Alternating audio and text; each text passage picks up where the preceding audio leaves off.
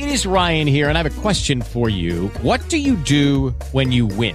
Like, are you a fist pumper, a woohooer, a hand clapper, a high fiver? I kind of like the high five, but if you want to hone in on those winning moves, check out Chumba Casino. At ChumbaCasino.com, choose from hundreds of social casino-style games for your chance to redeem serious cash prizes. There are new game releases weekly, plus free daily bonuses. So don't wait. Start having the most fun ever at ChumbaCasino.com. No purchase necessary. VGW Group. Void where prohibited by law. See terms and conditions. 18 plus.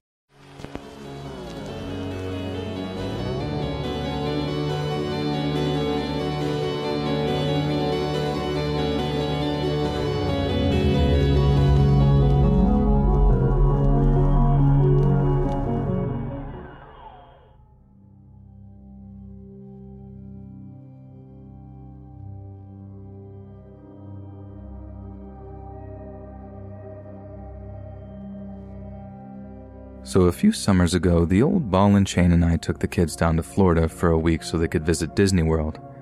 It was a win-win situation.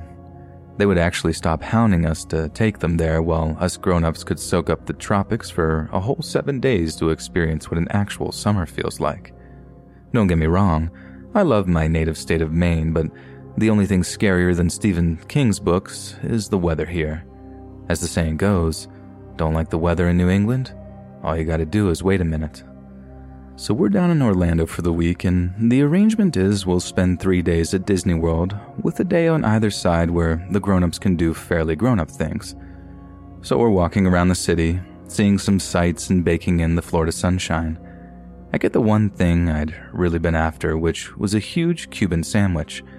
So the kids are being corralled by their mom while I'm trailing behind, trying not to pass out from ingesting my body weight in pork, bread, and cheese. So at one point, my wife needs to use the bathroom, so I'm in charge of keeping an eye on the kids while she runs off to find somewhere that'll let her use the bathroom without making her open her purse. Now admittedly, this is where I feel short of being my best as a father. I find a bench nearby, plant my bottom down on it, and tell the kids to stay where I can see them, which, since I shut my eyes and start sunbathing like the disgusting greasy lizard person I was a little redundant. Next thing I know, I'm about to doze off when I kind of jerk out of my haze thinking, the kids. I get up, look around, and see my son like halfway down the street, talking to some guy dressed as Mickey Mouse. I knew that the Disney characters appeared outside of the parks on occasion, but all the way in downtown Orlando? I was a little confused, but more relieved than anything since they hadn't disappeared into thin air, which would have ruined more than just our vacation, I can tell you that much. So I'm walking down towards Mickey when I start to realize there's something not quite right about him. The Mickeys in the park were super animated, being theatrical movements to keep the kiddies entertained and stuff. This one was anything but. While my kids are basically dancing around him, wicked excited to see him outside of the parks, Mickey is just kind of staring at them, almost like Mickey Mouse had taken a few Mickey pills. Sorry, dad joke, comes with the territory. But it's only as I get really close do I start to really see how this particular Mickey isn't just acting wrong. He looks wrong too. It wasn't just that shape and color of his copyright-dodging costume was all off kilter, it was the fact that it was filthy. I mean, I get that those things mustn't be the easiest things in the world to wash, like I'm pretty sure just the head wouldn't fit in the washer-dryer we had at home, but this thing was covered in dirt and old stains. Like it looked seriously gross, and I dread to think what that thing smelled like on the inside. Look, I'm not a total jerk. I understood, or at least I thought I understood, what the deal was with the guy in the knockoff suit. No one in a stable financial situation chooses to wear a stinky old Mickey the Rat suit or whatever and parades themselves around downtown Orlando.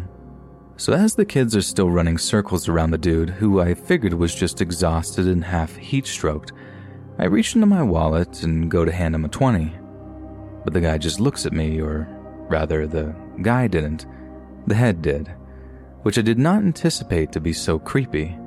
This pair of big, black, lifeless eyes just staring me down from a few feet away seriously rustled my jimmies. I kind of thrust the 20 in his general direction like, "Hey dude, take the money." And the guy actually tilts the head at me, I mean like a well-rehearsed horror movie move. And obviously, I respond by putting the 20 back in my wallet as to not offend him any further. I call my kids back to me because their mom is probably wondering just where in the world that we gotten, and they're all like, "Oh, Dad, can't we play with Mickey a little while more?" While Mickey goes back to staring at them, which obviously is now making me super uncomfortable. I'm now insisting in my best stern dad voice that they do as they're told, or I'd be telling their mom, she's the tough one, that they've been misbehaving. As they do, Mickey reaches out to try to grab at my then 7-year-old son. Red line crossed right there. Don't touch my kids unless I know you. So I step to the guy and state just that he has absolutely no right to lay a hand on my kids, especially not in that suit. Mickey then takes to just staring at me again, and this whole time, he's not made a single sound. I take both my kids by the hand, who are getting pretty distressed at this point since Dad is being mean to Mickey, and Mickey isn't exactly acting his usual cheerful self either. I make a show of apologizing to the man for being curt with him, then try to make it one of those teachable moments as I walk away with the kids, making it clear to them that no adult is allowed to touch them without their express permission, and that strangers are most definitely not allowed to touch them, and to tell Mom or Dad if they do. But then I make the mistake of looking over my shoulder where I see Mickey still staring at me and somehow managing to be even creepier than before. That night, I couldn't sleep. I was so not used to how humid Florida could be. Our motel room's air conditioner had been very well behaved all week, but had picked that night of all nights to start malfunctioning. Thank God the kids' room's unit was working hard, but ours not so much. So I end up getting out of bed and sitting at the little table in the kitchenette while I drink a glass of something that ended up being more ice than water, just trying my best to cool down so I can get back to sleep. We had the flight home the next day, so I needed to be as sharp as possible so I didn't screw up and lose boarding passes or whatever. Now, just so you know, the motel that we were staying at was all bungalows, single-story units in a horseshoe shape, and the one we were staying in happened to face the highway outside. I take a walk over to the window to take one final look at the Florida night. Like I love vacationing there, and I totally understood why it's the retiree's destination of choice. But as I'm looking out through the blinds, I see something out there that makes my jaw drop. Outside, silhouetted by the street lights, standing still as a statue over near the highway, is this really obviously Mickey Mouse shape. The big circular ears, oversized hands, the works. I actually say like, "No effing way, man," out loud to myself as the realization hits me. That knockoff Mickey Mouse guy from Orlando had somehow figured out where we were staying. Okay, so I have no idea how he managed to work that out. It's something I still think about from time to time, but the only concrete thing I have in my mind is that when not wearing that suit, he could have looked like just about anyone, so he could have followed us all the way back to the motel on foot or in a car or something, and I'd have no idea we were even being stalked. But like I said, since we left Florida the next day and I only talked to the cops down there one time, I've absolutely no definite answers on how that guy found us. So, I just find myself rushing back to the kitchenette to grab a knife from the drawer, which might seem like something of an overreaction to some of you, but I can't overstate the fear I was feeling at that moment. Something happens when you're a dad, something where you're just not willing to roll the dice with your kid's safety. So whatever was about to happen, there was no way I was going into it with just my fists. So knife in hand, I rush back to the window and look out to see that no one is there anymore. Note that I say no one and not nothing, because lying in the parking lot about 100 meters closer to the motel room is the entire knockoff Mickey Mouse costume, just lying there on the tarmac. I'm just staring at the thing in terror for a moment, like this guy just stripped off his costume about 15 seconds and is now nowhere to be seen. Then what happened next is literally something out of a horror movie. I'm checking the peripheries of the parking lot, trying to spot the guy when, boom, he appears right in front of the window and bangs his head.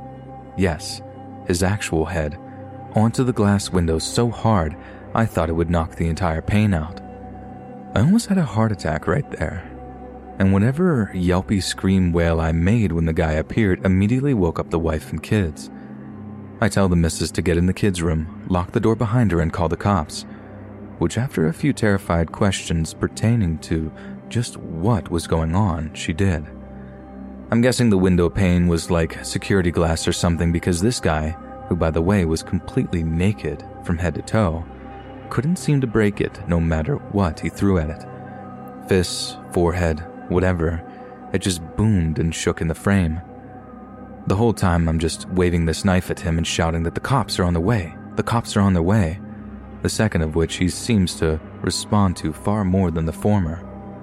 But still, he switches his attention to the door, trying to bash it open as I rush over to the kids' room and ask my wife if the cops had sent anyone yet. I hear her respond with a yes, and by the time I get back to the window, the banging had stopped, and the empty Mickey suit is gone from the parking lot.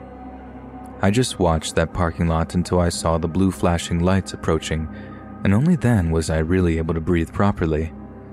I gave statements to the cops who arrived, told them all about the earlier interaction I had with the guy, and figured it would be pretty easy for them to find a guy who would be butt naked if he didn't have this huge Mickey Mouse suit on. But like I said, it wasn't like we were there for much longer, and the next day we caught the plane back home to Maine and back to reality. I had to get on the phone to the Orlando Police Department to see if there had been any developments at all, which, to my surprise, there hadn't. There hadn't been a single arrest relating to the incident that night, despite having questioned several Disney cast members, both current and former. I know that might seem like a really anticlimactic way to end the story, that no one was caught, nothing was resolved, and I have absolutely no revelatory or illuminating piece of info to share to make you all be like, oh my god, the call was coming from inside the house or something. But that really is where the story ends. The guy found us, he terrorized us, and then we got out of Florida. I suppose I can end by saying that I'm looking forward to going back at some point when the kids are older and they have no interest in going to Disneyland, but definitely not anytime soon, and definitely not to downtown Orlando.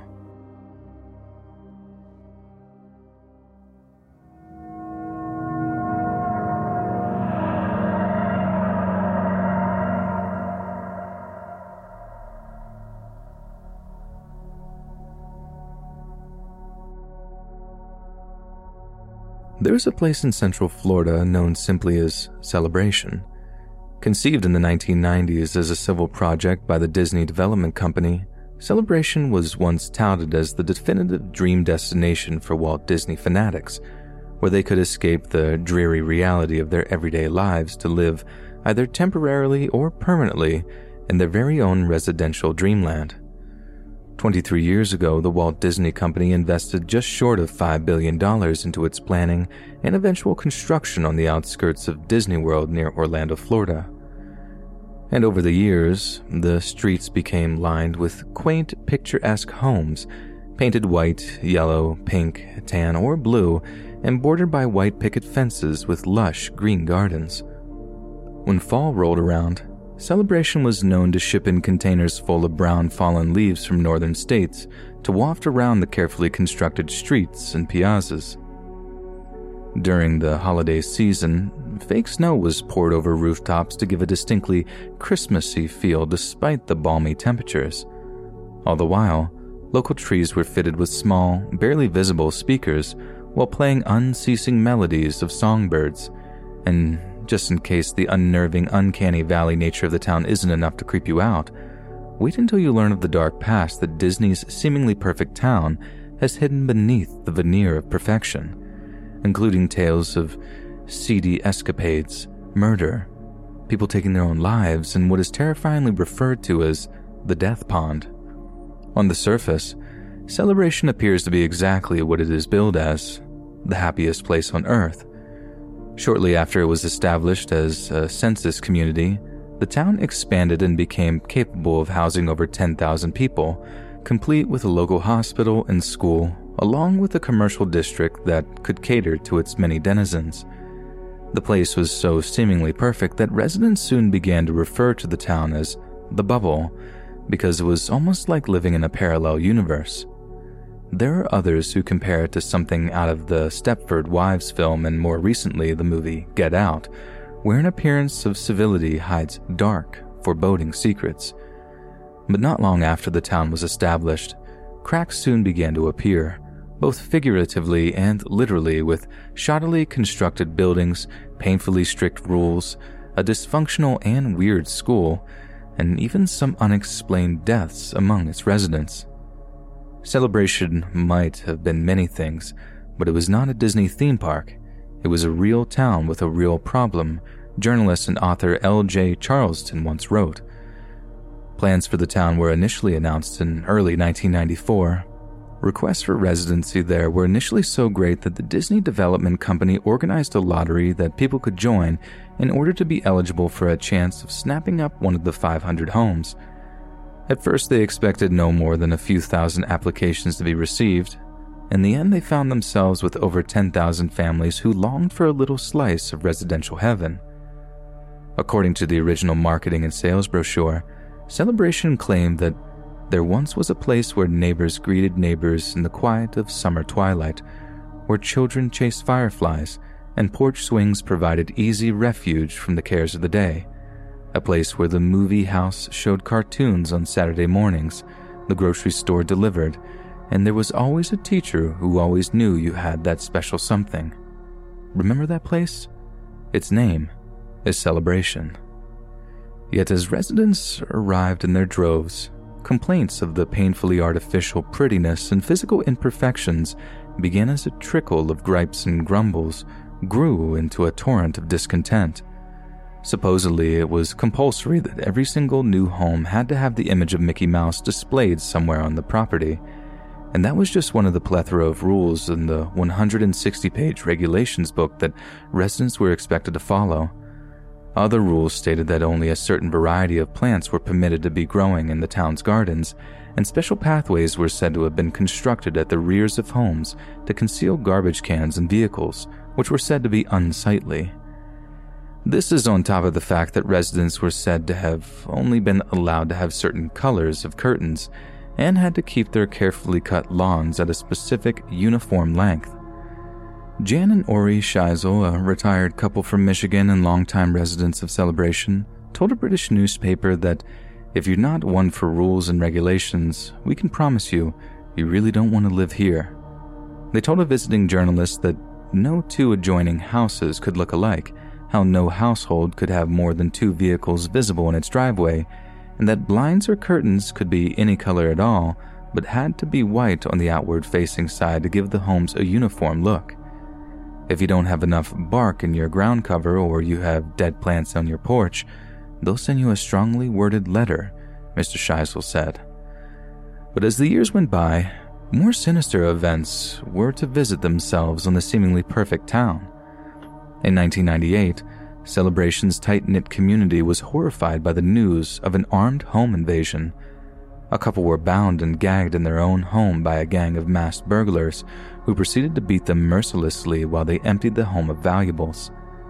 Then in November of 2010, a 58-year-old teacher named Matteo Giovandito, who lived alone with his pet chihuahua, was strangled unconscious with a shoelace before their body was chopped into pieces with a fire axe. Neighbors of Giovandito only became suspicious when he didn't show up to school to teach their kids. Local law enforcement then made the grisly discovery when they knocked on his door and were greeted by the stench of decay. David Israel Murillo, who was homeless at the time, received a life sentence for the murder. He tried to defend his actions to police by saying that he flew into a rage after Mr. Giovandito tried to assault him. In the aftermath of the murder, former students of Giovandito confessed that he had touched them after inviting them to sleepovers at his house. One student's mother detailed that Mr. Giovandito, who she referred to as a cunning predator, developed a close relationship with her 10-year-old son. She claimed the teacher assaulted her son while on school trips to countries including Mexico, Japan, and China. But the boy suddenly cut ties with Giovandito, and she later learned that he had been abusing him for years. Then, just days after Matteo Giovandito's death, a neighbor of his named Craig Fouché barricaded himself in his own house for around 12 hours and began shooting at police officers outside, who had only showed up to question him regarding the murder. No officers were hurt in the shootout, but when they gained entry to the house, they found Mr. Fouché dead from a self-inflicted gunshot wound. It is believed that Fouché was involved in what had happened to the local children. There was also talk of a death pond near the tranquil town. Up until the late 90s, there were no warnings on the nearby road that if you took a wrong turn, you risked driving into the alligator-infested water. Several incidents gave the pond its macabre name. Perhaps the most infamous concerned 3 young men who had been vacationing in Florida during the summer of 1998 before they mysteriously vanished. Their bodies were discovered 9 months later inside a car at the bottom of the lake. A 2-year-old boy was also eaten by an alligator as he played by the pond's edge. A property investor named Malcolm Longley, who had been relocated to Celebration from Maidenhead, also claimed that there was a sleazy element to life in Celebration, with the act of wife-swapping being widespread. "We call it Celebration Separation," he said during an interview in 2010. "Pretty much all the British people I know who have moved here have come happily married and ended up divorced. It's an incestuous town, and there's an element of wife-swapping. I'd never met swingers that much until I came here." He admitted that he had seen some move to Celebration to hide away from problems and find some fairy tale ending, but they don't get it. After many years of strife and struggle, 2004 saw Disney selling Celebration to a company based out of New York City. Since then, many residents have hit out at the creepy reputation it has garnered. In response to a defamatory blog post, one resident wrote, "I have lived in Celebration for 9 years, and I love it. The best part about Celebration is the wonderful and caring people. I absolutely love living here. It is not creepy at all. Everyone is really friendly and it is beautiful. The current problems are for people living in condos, not houses. So many people that live here think it's the best place in the world to live and that they are truly blessed. Where else do you have beautiful walking trails, a selection of community pools to use, community events, and the ability to see multiple displays of fireworks every single night of the year? Plus, it is located so close to Disney, Universal, and SeaWorld, so I am able to go to a free concert all the time with my annual passes. What's not to love about this beautiful town?" And a second confirmed that they had lived in Celebration for almost 10 years and wouldn't live anywhere else. "It has a true community feel that I've never had anywhere else.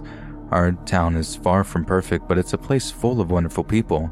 I love raising my kids here." Yet both posts have been thought to have been written by marketing executives employed by the new Northeastern owners in an attempt to reserve the fortunes of the failing town. The official Celebration website states that Celebration was founded with the concept of building a better place and a better way to live. There's a reason Celebration is not a town, but a community in every positive sense of the word. But scratch the surface, and it appears that behind the facade of perfection, sinister events lurk behind almost every corner. And that for many, moving to the town did not make for Celebration, but devastation, abuse, and death.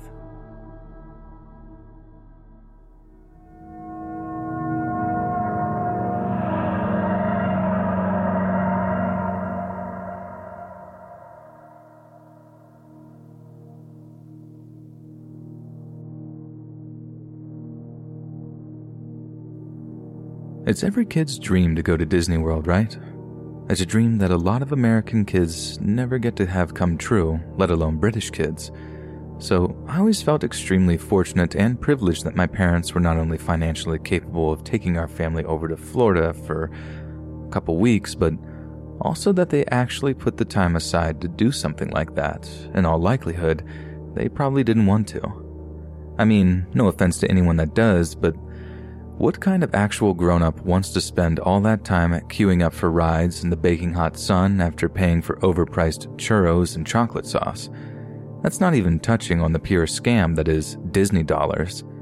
But still, my parents relented to mine and my sister's pleas to take us all the way across the Atlantic to arguably the craziest state in the Union, Florida. This happened a long time ago, back in 1998, so excuse me if I misremember any details about the park itself. But I remember the year pretty clearly because of the game StarCraft had just come out, and I was fortunate enough to pick up a copy in the US before it was even commercially available in the UK. To 10-year-old me, Florida was like the land of the lost or something. I mean, it had actual dinosaurs, i.e. alligator farms, where you could feed the big old beasts with hunks of meat, something I was way too scared to do myself, but was only too happy to watch my dad do before he scampered away down the wooden walkway like he was regressing into a childlike state out of pure primal fear. It was the land of Tropicana, where the food portions dwarfed those in the UK, and the grass and trees were so different and fantastical that I might as well have landed on a paradise alien world. It was the Sunshine State in name and in nature, and of course, it was the home of the most magical place in the entire universe, Disney World. But it was during our third and final day trip to Disney World that something happened that I didn't properly understand until I was a great deal older. The truth of which my parents tried their best to shield me and my little sister from for as long as they could, and this is how it happened. So, I remember we were in the Animal Kingdom part of the park. I was always really interested in natural history when I was growing up, so I was particularly excited to see this part of Disney World and was incredibly happy and excited to be there. I had to wait 3 whole days at Disney before we finally got to see that particular part of it, and every other kid there seemed to be just as happy as I was, all except one. On the shuttle bus out at the park, I remember seeing this one little girl with her dad, who looked uncharacteristically miserable for a kid who actually had the good fortune to be visiting Disney World. But I mean, there's always one moody kid out of the bunch, isn't there? One who never seems to have any fun no matter what's happening. So honestly, as confused as I was about it, I forgot about it pretty quickly as my own excitement at seeing all the animals quickly overwhelmed me. My favorite Disney film was The Lion King, so go figure, I was buzzed. But throughout the day, whether we were on the rides or on the little safari tour thing, or eating at one of the cafes there, I'd see this little girl and her dad, and she looked consistently exhausted and unhappy. I found myself starting to point where my mom and dad were like, "Stop staring at other kids, it's rude." So, I did, because I knew they were right.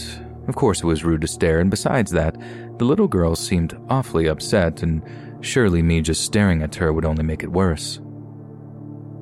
So a little while later, I remember walking along drinking one of those ginormous American zillion-ounce sodas or whatever, happy as Larry, when I see the little girl and her dad in front of us. I'm not going to pretend to be all like, I knew something was wrong. I sensed it, 'cause I didn't. Not at all. But one thing struck me as kinda odd about the whole thing. By the time I was 10, I hated holding my mom or dad's hand. It was what babies did, I'd say, and like me, this little girl didn't seem all that keen on holding her dad's hand, and at one point even tried to shake it loose. But he kept holding on to her, and at one point started properly gripping her wrist and telling her to behave. I obviously found this kind of distressing, and I looked up at my dad as if to be like, "Are you seeing this?" Half expecting to be told to stop staring again. Both my parents looked kind of concerned about what was going on, but I didn't dare say anything. I was old enough to know that some kids misbehave sometimes, and people around had that kind of cringy, pretend it's not happening kind of feeling about them. Only then, instead of just calming down, the little girl just bursts into tears and starts wailing, "I want my mommy, I want my mommy," while the guy is trying his best to calm her down, all like, "We'll get you to mommy soon, sweetie," and all this other stuff that he was saying. What happened next is kind of a blur in my memory. There was just a lot of commotion, but this is how my dad tells the story from his perspective. Apparently, while the little girl is waiting, my dad hears her blatantly say, "I want daddy, where's daddy?" And the way he tells it, the mood in the crowd around us like visibly shifts as it suddenly becomes obvious that this guy that had been taking her around the park was not her father. There's slight hesitation, though. No one actually acts on the revelation for the first few minutes or so, and for good reason. The guy might have been her uncle, a family friend, a legal guardian, or carer. There was nothing evidently insidious about it.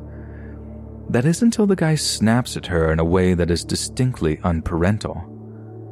Apparently some other American dad was all like, "Is there a problem, buddy?" or something, and the guy is quick to calm the situation down by telling them that, no, there's no problem, the little girl's just having a temper tantrum. Then someone asks if the guy is actually the girl's dad, to which he apparently replies yes, before trying again to reassure the gathering crowd that everything was okay and that she was just having a tantrum. Now the next part I remember pretty clearly, because the girl shouted something before the man with her clamps her hand over her mouth so hard it sounded like a slap. My mom starts pulling me and my sister away from the scene since it was starting to turn ugly, like really ugly, really fast. According to my dad's version of it, what the girl had screamed before the guy tried to shut her up is that he wasn't her dad at all. Not only that, but he had took her. And that's when it starts getting confusing for me again, because all kinds of people started moving forward and blocking my view, and all this shouting and moving kicks off. But I do remember seeing this tubby woman shoving her way through the crowd of people, with that same little girl in her arms, who by that point was just sobbing uncontrollably. After that, I remember seeing the crowd that had formed around the guy begin to sway and shift. There were shouts and screams. I mean, like the kind of screams that were so intense and frightening that they made me shake and shiver with fear, and had my little sister bursting into tears. By the time park security showed up, who 10-year-old me just assumed were the police, the crowd began to disperse, and I distinctly remember seeing the man who had apparently taken the little girl from God knows where, pinned to the ground with someone on top of him. That's about the only part that I can remember crystal clear to this day. A lot of my memory has been filled in with my mom and dad's retelling of the event, but the image of that guy's rage, how it twisted up in his features, is still burned into my mind. And it's been made all the more sinister by the fact that I now know what he was so angry about. He'd taken that girl and kept her pliant because he'd promised her a trip around Disneyland. She was probably so keen to go that she just hadn't fought back, and God knows what he was intending to do with her afterward. But that chance had been taken away from him by a bunch of do-gooders. At least, that's the way I imagine he thought of it. Playing this sick long game of lulling his prey into a false sense of security before he finally got his way with her. Not that I realized any of that at the time. To 10-year-old me, it was all just this big mess of confusion and fear. But knowing that whatever was going on was just very, very wrong.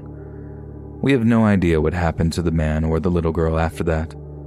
No one spoke of it again for the rest of the holiday, and I'm pretty sure it was almost 5 or 6 years before one of them brought it up with me and explained exactly what the situation was. As far as I knew, all I'd seen was a dad mistreating his daughter who had then been arrested for it. And even to this day it screws in my head that one of the worst things I'd ever witnessed happened in what was billed as the happiest place on earth, and how if things had gone just a little differently, that girl could have been a corpse, or worse, a few days later, and none of us would be any the wiser. Thank God she spoke up when she did. Thank God that there were people there that reacted the way they did, because I really don't want to think about the alternative.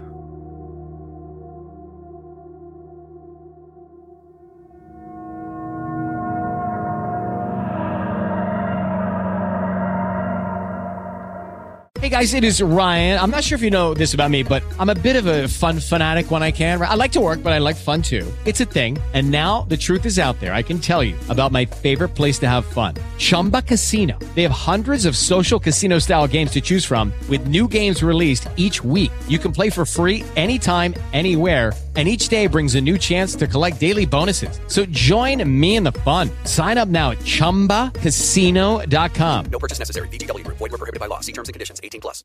With Lucky Land Slots, you can get lucky just about anywhere. Dearly beloved, we are gathered here today to... Has anyone seen the bride and groom? Sorry, we're here. We were getting lucky in the limo and we lost track of time. No, Lucky Land Casino, with cash prizes that add up quicker than a guest registry. In that case, I pronounce you lucky. Play for free at LuckyLandSlots.com. Daily bonuses are waiting. No purchase necessary. Void where prohibited by law. 18+. Terms and conditions apply. See website for details.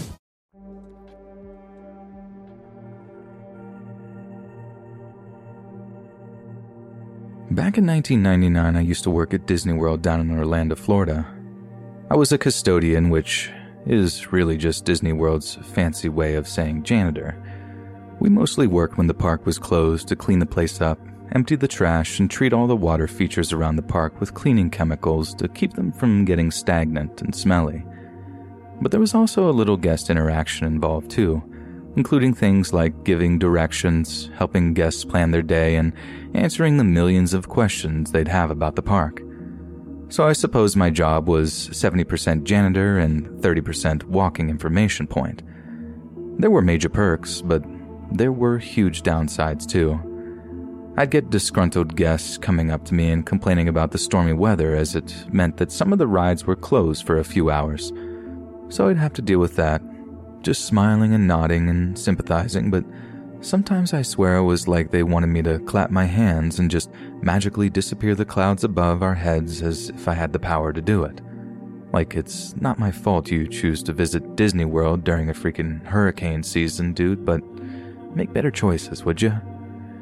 I had to deal with lost children a few times too, and I also had to take valuable items to Lost and Found in Main Street, which was fun as it meant you could wander through Magic Kingdom on your way to the Lost and Found. That was one of the good things about being a custodian. You're allowed to walk all over the park, within reason. For instance, if a guest wanted directions to Space Mountain, I could walk them over to Tomorrowland instead of just telling them how to get there. This worked well when trying to communicate with guests who didn't speak any English. I had a lot of good times during that job. The whole team was like one big family. But I suppose that's why what I'm about to tell you happens to be probably the worst thing that's ever happened in my entire life, and why it still kind of messes me up 21 years later. So this happened on the second weekend in February of '99. The actual park opened at 11 a.m., so we used to spend the first 2 or 3 hours of our shifts basically doing cosmetic cleans, testing rides, and generally making sure the park was ready to go for the day. The morning section of my shift involved helping out with cleaning and prepping Fantasyland and Tomorrowland. So at one point, I'm walking through the park and I see this guy, Ray, up on the platform for the Skyway in Fantasyland. He's sweeping away, whistling to himself, generally being the cheerful guy that he was.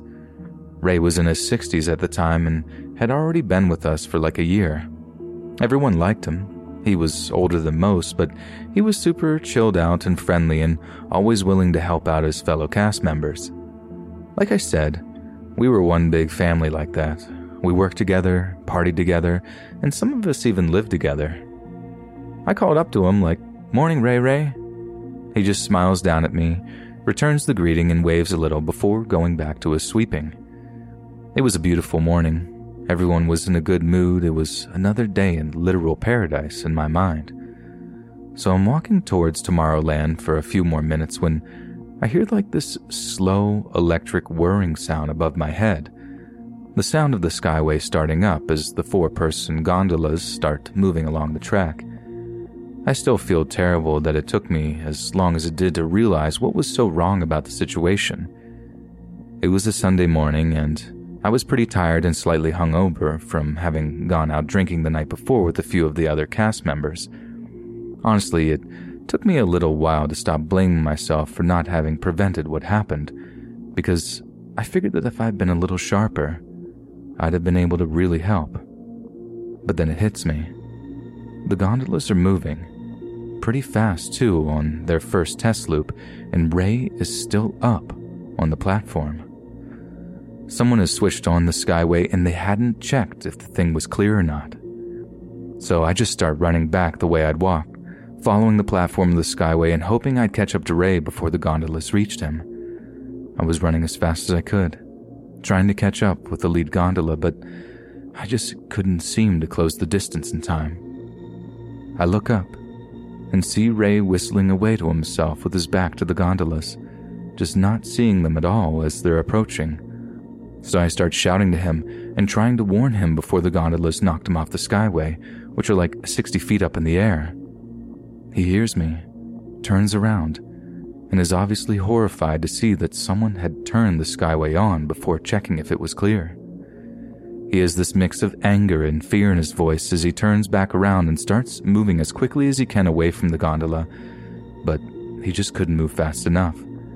The thing caught up with him pretty quickly, but it didn't knock him off right away. Ray grabbed onto the gondola and tried to pull himself inside of it to stop himself from falling, but he just wasn't strong enough. And all of a sudden I'm watching him dangling from the thing, in danger of falling the whole 60 feet onto the concrete below. I'm just shouting up to him, "Hang on, Ray, just hang on." But there was nothing I could do. I just had to watch him struggle to hold on to that gondola as it moved along the skyway, knowing it was only a matter of time before he lost his grip and fell. I can see Ray looking over his shoulder and down at the ground below him every so often, and I'll never, ever forget the look of absolute terror on his face, or that feeling of pure helplessness I felt as I watched the whole thing unfolding. Then the gondola starts passing over these flower beds instead of just pure concrete. I figured the soil and plants would have to be a better option to fall onto. It had to be. So I just start shouting, "Jump, Ray, jump, the flower beds, let's go." Then I don't know if he deliberately let go or just lost his grip, but he fell, 60 whole feet down, landed with an audible thump in the flower beds below him. Watching him fall was like slow motion or something. He seemed to fall so slowly, but I guess that's just because he had such a long way to fall. He was in a bad way when I reached him. He wasn't moving at all. He just laid there among the flowers, all glassy-eyed, and he wheezed and groaned in agony, and in the moment before I ran off to get help, I saw him spit up blood onto his bottom lip and chin. I was in tears by the time I found another cast member to help out, begging them to call 911 so we could get an ambulance out as fast as possible. Emergency services got there less than 20 minutes later, and they carried Ray out of the park on a stretcher before driving him over to Orlando Regional Medical Center. We all prayed that he'd be okay, and it brought us all a great deal of hope that he'd actually landed on the flower beds and not on the straight concrete, which definitely would have killed anyone who'd fallen that far. But a few hours later, we got word that he hadn't made it, that his injuries were so bad that he had passed away despite what the hospital staff had done for him. The fall caused too much trauma, too much internal bleeding, and he had slipped away after they'd operated on him to drain the blood from his lungs. We were all absolutely devastated to have lost such a cheerful, charming, and dedicated cast member. Ray made all of our days just that little bit brighter, and it would be impossible to really replace him. I felt for his family, I felt for his friends, but I really felt for the cast member who had turned on the gondolas before making sure the skyway was clear. Technically, Ray should have been done with his sweeping by that time in the morning, but like I said, he was dedicated and the kind of guy who didn't finish a job until it was properly done. The person had turned on the skyway, who I won't name, was totally inconsolable, so much so that they had to be put on leave before they eventually quit. They blamed themselves for Ray's death, saying they should have checked the cameras, done a walk around to make sure the platform was clear. It was no one's fault. I've come to terms with that. It was a simple breakdown of communication, and it could have happened to anyone. It wasn't my fault. It wasn't Ray's fault. It wasn't the Skyway operator's fault. It was just a horrible twist of fate. Everyone that could get time off attended Ray's funeral. We all wanted to be there for his family as best we could to assure them that their husband and father was one of the sweetest guys we'd ever known. Ray was the first cast member to die in the park in over 10 years, and a little memorial was put up backstage for him so that we could all remember him at his best, with a smile on his face, instead of scared and broken. Rest in peace, Raymond Barlow. We love you, and we miss you every single day.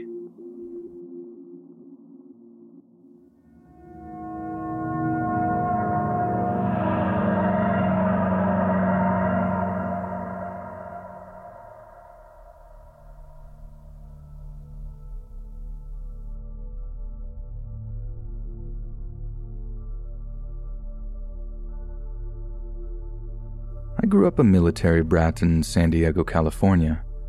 My dad was in the Marine Corps for 25 years, eventually reaching the rank of gunnery sergeant before he retired in 2011. I'm really proud of him and I love him very much, but I won't sugarcoat it. Growing up with a parent in the military wasn't easy. He wasn't at home much, and when he was something of a disciplinarian. I didn't have nearly as much freedom as some of my friends did, but that was as much of a boon as it was a burden because it kept me on track at school and gave me the means to get into a good college later on in life. But without a doubt, the worst part of him being in the Marine Corps was when he had to go to war. Although he wasn't part of the initial invasion force, Dad was deployed in Iraq in June of 2003. I was 11 years old at the time, and it really sucked having to say goodbye to him. No matter how much he tried to reassure us that he would be okay, I was old enough to be acutely aware that it might well have been the last time I ever got to talk to him, the last time I ever got to hug him, the last time I'd ever get to see him alive. Needless to say, the next 6 months were some of the most stressful of my life. Every little news report I saw on the TV gave me the worst anxiety, and every time we got news that a serviceman had died over there, I feared for the worst. Mom tried to shield me as best as she could, but as the risk of sounding a little full of myself, I was smart, inquisitive, and sensitive as a kid, and she could only do so much to keep me from worrying. So in September of 2003, Mom decided to take me to Disneyland for the weekend to take my mind off of things. To be honest, it was exactly what I needed. I was hugely into Disney movies when I was a kid, and although I'd been over to Disneyland a few times before, being so stressed around the house meant seeing it again was like doing so through fresh eyes. I took pictures with as many of the characters as I could, and each ride me and Mom went on seemed to alleviate my anxiety and depression that little bit more. The whole first day was going wonderfully well. That was until we got in line to ride the Big Thunder Mountain Railroad. I'm pretty sure it was about 11:30 by the time we got into the little rail cars for the ride itself. Everything was going smoothly at first. We're speeding along, all these twists and turns, until we hit the little fake desert setup and then up an incline into a dark tunnel. I just remember feeling like this jolting sensation shake the cars, all while we're in the dark, then this horrible grinding of metal and a thud before people in the cars in front of us started screaming. Everything came to a sudden stop, and everyone was all really shaken up from it. But it's then that I heard some of the worst things I've ever heard in my life. This woman starts asking out loud, Mark, wake up! Wake up, Mark!" We're all mostly in the dark, but there's a little bit of light coming from the openings of the tunnel on each side of us, and I remember seeing how some of the cars weren't even on the tracks anymore, and that the cars in front of us were all wet and shiny with some kind of fluid, a fluid that I would only later realize to be someone's blood. In the moments after the rail cars came to a stop, people started clambering out of them and walking down the tunnel as fast as they could, calling out that someone was hurt really bad and that we needed help up there as soon as possible. As me and my mom climbed out of the rail car and followed, I could see that the train car thing at the very front of the coaster had derailed, and that the rear of the thing had mounted the car behind it. It was only then that I realized that whoever was in the car behind it would have taken the full force of that thing as we sped up that incline. But there were also people in the cars ahead of us who were trapped by it, stuck in the rail cars and unable to get out because of the way they were positioned in the tunnel. Thankfully, me and my mom weren't trapped, so we could just get out of there, but I think it took another half hour before firefighters could get them out so that paramedics could treat them before taking them to the hospital. All the people that could get out were herded off by park staff towards the River Bell Terrace, where a medical treatment area had been set up. Like I said, me and Mom were mostly okay, just a little shaken up from the whole thing. But there were people with some pretty serious injuries who hadn't been so lucky, and we later found out that the guy who had been in the first car had actually died of his injuries. It's horrendously tragic that someone should lose their life when all they wanted to do was go to Disneyland to have some fun on a few roller coasters. And I know it's kind of messed up for me to think of it like this, but we got really lucky that day, as way more people could have died, and honestly, I was surprised when I found out that it was only one person that lost their life that day. At least half the riders on the coaster could have died from the way that train just straight up mounted the cars behind it. Since that day, I've never ever ridden a roller coaster, and theme parks in general just kind of creep me out. I know they're super fun, and I hope I get past my fear of them one day, but for the time being, I'm more than happy to just avoid them and stay safe, because even the sound of people screaming on them reminds me of Big Thunder Mountain, and the way that poor woman just kept screaming for her husband or son or whatever to wake up.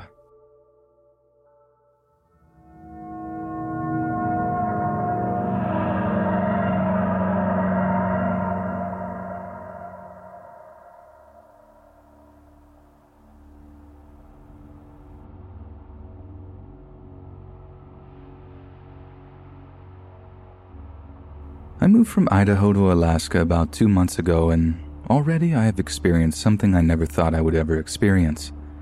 After taking a week to recover from a 5-day trek across Canada on the Alaska Highway, I had decided I was going to get out and explore the wilderness of my new home state and try to catch a glimpse of the wildlife such as moose and bears.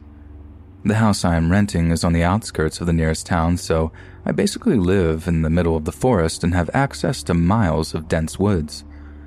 I still don't know what I had been thinking when I decided to go into the woods without anything but my phone, which at the time didn't get service in Alaska, and some earbuds. I began running at a medium pace into the woods, hopping over bushes and branches while jamming out to some shaky graves. I had probably gone through about 5 songs when my shoelace got hooked on a fallen tree, and I was thrown to the ground face first. I immediately got back up, swore out of irritation, and began to put my earbuds back in when I realized I had no idea where I was. At some point, I had lost my sense of direction and had only but a faint idea as to which direction I had came from. I started to run the way I thought I had come from when I began to panic and second-guess myself when I realized I should have come out into my backyard ages ago. I didn't want to panic because I knew that it would make everything worse if I did, and I started to try and pinpoint the right direction. Of course, I eventually realized that I was hopelessly and utterly lost without the slightest indication of which way would bring me to some sort of civilization. After a few brief moments of cursing and groaning, I decided to follow my gut and go the direction which I thought would possibly lead me home. I started running at full speed, hoping to break the tree line in a matter of minutes when something on the ground had caught my eye. It was a backpack. I stopped instantly and looked around for a person or campsite, but there was nothing I could see from the spot I was at, which was situated at the bottom of a small hill. The bag looked as if it may have been abandoned for a few days at least, but was slightly damp from the rain earlier that morning. I kneeled down and picked the bag up, resting it against my knees. It had a heavy weight to it when I moved it, so I knew that there was something inside. Looking back now, I remember the dark feeling I had that I got in my chest right before I had unzipped the main part of the backpack. Inside, there were bags of what I immediately knew was an assortment of illegal drugs and items used to administer them. I quickly stood up and took a step back. I had such a powerful feeling of dread that I felt like I was in imminent danger. I just wanted to get out of there and find my way home, so I started to run again, up to the top of the hill. I was hit with a wave of excitement when I saw a house at the bottom that was buried in the trees. I'd begun to make a start for it when something in my head told me to stop. The thought entered my mind that what I had just discovered was awfully close to this house. I wanted so badly to be out of the woods and find some form of civilization, but something told me that it wasn't safe. I ran away from the house along the tree line, hoping that I would possibly stumble upon another house. After about 10 to 15 minutes, I stumbled into a neighborhood of sorts and asked a man working in his yard for directions. He was kind enough to drive me home and assure me that everyone gets lost in Alaska at some point. As soon as I got home, I showered and chugged some water and then immediately called the police to report what I had seen. However, due to the fact that I had no idea where I was, I couldn't tell them where to find the drugs or where the house was, so my report was basically useless. I just would have felt guilty if I hadn't have at least said something. I've driven all over the area down different roads trying to find the house, but I never have. It's probably for the best though, because I don't want to get caught up in something I shouldn't be. I'm glad I had listened to my gut and kept running from that house, because people in possession of such a large amount of illicit substances, I can only assume, would be extremely dangerous.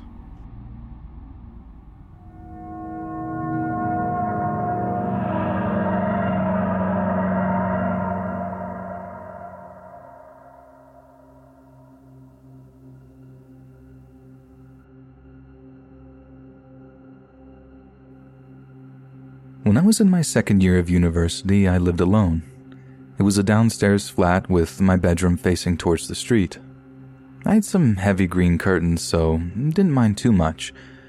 My friends lived about a 15-minute walk away, and I would go over every day till sometimes about 3 or 4 a.m. or sometimes sleep over. I had a long-distance boyfriend at the time, so I would sometimes be up late on Skype with him. Sometimes one thing might lead to another, if you know what I mean. Halloween rolls around and I'm out with my friends. I decide to go back to mine and do a little Skype Supergirl for my boyfriend. We get into it. We're having a great time, curtains closed, lights off, just to be safe. I've had a drunk person try to get in once, sometimes trying to force the door open. Another time I fell asleep early and left the curtains open. It had been super creepy. I woke up and looked up to see a man at my window, staring. Stood so close his nose almost touched the glass. I'd freaked out and spent the night in the living room. So the lights were off, curtains shut. I noticed a kind of flickering in my peripheral and looked around. While meeting at the bottom, the curtains parted very slightly near the top. Through the gap, there appears to be a trail of steam rising. I cover myself and get up to investigate. I have to get up and stand on my mattress on my tiptoes to see through. I'm not that too intimidating as I stand about 5'3". The source of the steam was the man's mouth, hunched over and panting, exposed at the waist, violently stroking his member. He'd managed to angle himself to take advantage of a barely 2-inch gap where the curtain didn't quite meet the wall. I tried to quickly rearrange the curtains, grab my laptop, and rush to hide in the living room. A few days later, there is a pink envelope waiting for me when I walk through the door. As I pick it up, various small change falls out. Written on the lip of the envelope in a jagged capital letters, "I mean you no harm, XXX. A horrible cold feeling spread through my body. Dread overlapped by shock. I'd never felt anything like it. That feeling when your stomach drops, only it stays dropped. I turn the card over to read the address side, there in the same handwriting, to the girl in the front room. Opening it, I see it's a quite traditional sort of grievance card, cream with a delicate watercolor of a bouquet on the front, thinking of you in gold curvature next to it. The inside was completely covered by a message in all capitals, some letters backwards and words misspelled. I gave the card to the police, so can't recite the whole passage verbatim, but the essence was, I'm an old man who has lived on the street for a long time. Wasn't sure if it meant my street or the streets in general, more on that later. You made me the happiest I'd ever been in my life on Halloween, and I'm sorry I scared you. You were very beautiful. I love to watch you whether you're working on your computer or touching myself. Please leave your curtains open just a little bit more for me. Each time you do this, I will post a couple of pounds through the letterbox. Signed, Ken, XXXXXX. I called my friends, then got the police to come round. Basically, they couldn't really do anything. They took the card as evidence, gave me a case number, and said that they would get the patrol car to drive past my house for the near future. I stayed at my friend's for a week and had one of them stay over at mine after that. That wasn't quite the last of Ken. Sometimes there would be a knocking at my window, but I kept my curtains 100% closed. 3 or 4 months of no incidents later, we got snow. I was leaving my house, now in the habit of checking my curtains every time I left or got back to the house. I see a set of footprints tracing the entire front window, back and forth, like someone had been pacing, searching for the tiniest gap to peer in. After I moved, my friend had a job where she could check the local electoral register.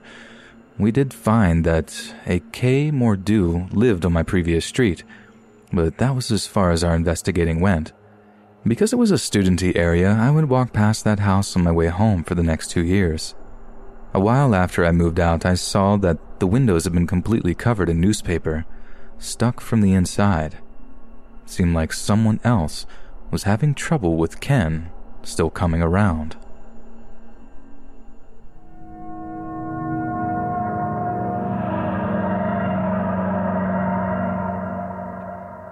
Hey guys, it is Ryan. I'm not sure if you know this about me, but I'm a bit of a fun fanatic when I can. I like to work, but I like fun too. It's a thing. And now the truth is out there. I can tell you about my favorite place to have fun. Chumba Casino. They have hundreds of social casino style games to choose from with new games released each week. You can play for free anytime, anywhere. And each day brings a new chance to collect daily bonuses. So join me in the fun. Sign up now at ChumbaCasino.com. No purchase necessary. VGW Group. Void where prohibited by law. See terms and conditions. 18+. Hello, it is Ryan, and we could all use an extra bright spot in our day, couldn't we? Just to make up for things like sitting in traffic, doing the dishes, counting your steps, you know, all the mundane stuff. That is why I'm such a big fan of Chumba Casino. Chumba Casino has all your favorite social casino-style games that you can play for free anytime, anywhere with daily bonuses. That should brighten your day a little.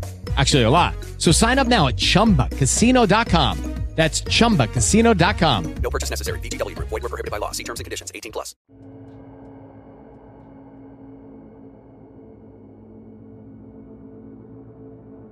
I'm going to preface this story by saying that I am currently a 19-year-old girl, and when the story occurred, I was 14. In the summer of 2016, my grandmother, 2 younger sisters, and I drove 19 hours to San Antonio in Texas. My great-aunt lives there, and my recently deceased great-uncle lived there too. We were all going to visit my grandmother's oldest brother, as he had never really spent much time with us before. We spent the entire trip going out and about this military retirement home which my great-uncle lived in. We went to a neat little thrift shop that was a part of the community, and I bought a really old letter opener which I pretended was a dagger to freak my friends out with. The trip went well. We were there for about a week.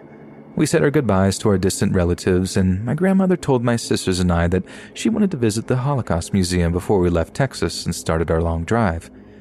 The museum had, and still has, a picture of her father in it.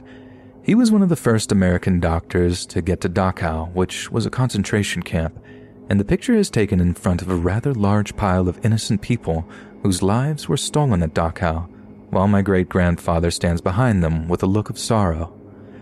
My sisters and I readily agreed to go. We wanted our sweet little grandma to see a picture of her daddy. She was very excited to show us the photo. We eventually arrived at the Holocaust Museum, and it was devastatingly beautiful. The overall mood of the museum was somber, and the walls were lined with photos from concentration camps and various other things that were present during the Holocaust. As we started our tour through the museum, I realized I had to use the restroom. Curse my tiny 14-year-old bladder, but I decided I would hold it in until we would finish with the tour. Little did I know, the tour would take about an hour. I suffered through most of the tour and distracted myself by listening to people who worked at the museum and listened to my grandma recall stories from her father. There were a few people scattered about the museum as we walked through it. The lights were somewhat dim, as most museum lights are. I noticed that it was really quiet. Most people were very empathetic, as was I, throughout the tour. Near the end of the tour, my grandma finally found the photo she wanted to show us. She pointed to it excitedly and told one of the workers, "That's my daddy." She went on to tell the worker about her father and what he did in Dachau, and at this moment I realized I really had to use the restroom. My sisters were looking at me funny as I frantically searched for the bathroom. My middle sister, I'll call her Jay, pointed to a restroom not far from where we stood.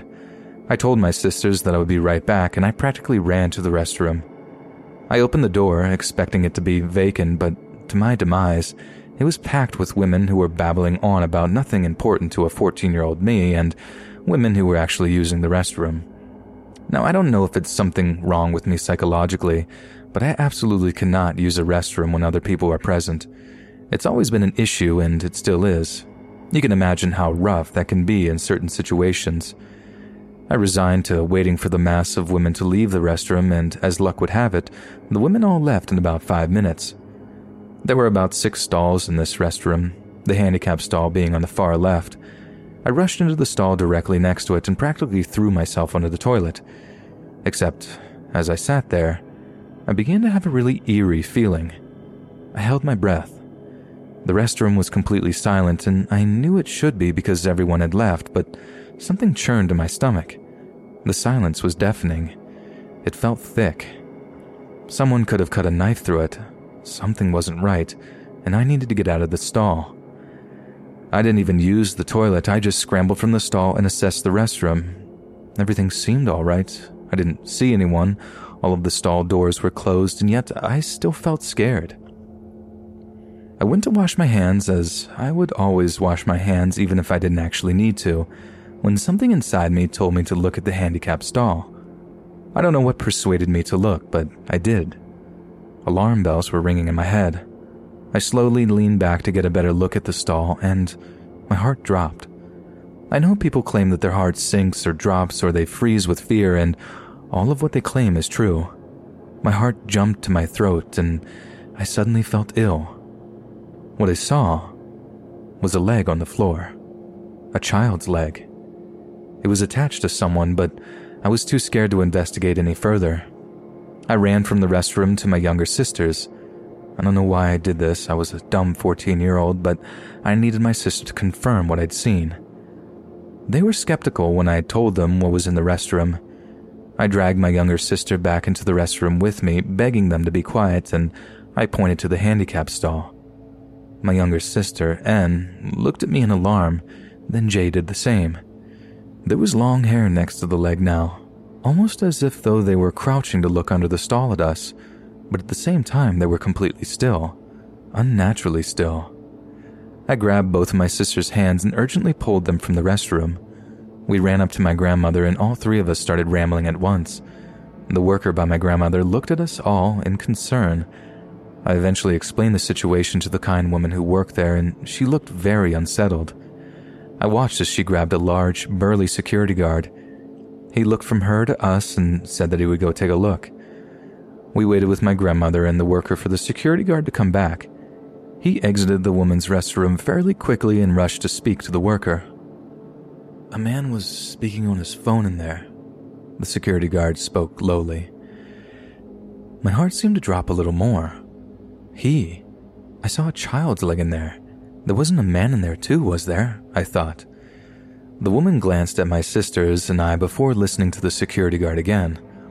The security guard confirmed that there were 2 people in the handicap stall, and by this point my grandmother was freaked out enough to say it was time for us to leave. The security guard had readily agreed.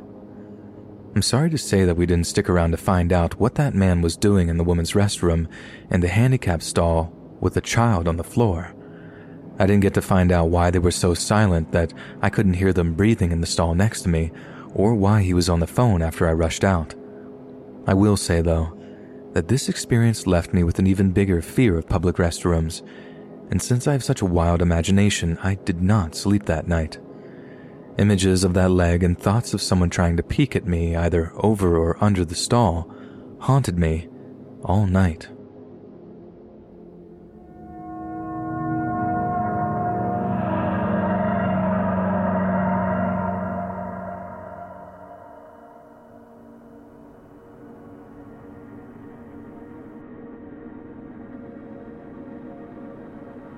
About 2 years ago, I moved into a new apartment.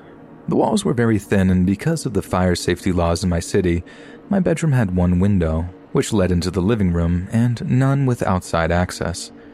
The window will be important later. It was 3 bedrooms, 1 for me, 1 for the master tenant, and 1 spare, which at the time was rented out by a pretty friendly guy. Well, friendly guy had issues with his work visa and had to move back to Canada last minute, leaving us about 2 weeks to find another roommate. Our quickest and easiest option was Craigslist. Due to my work schedule, I had no part in the selection process, but was content when the new roommate moved in a little later. He seemed a bit off, but friendly.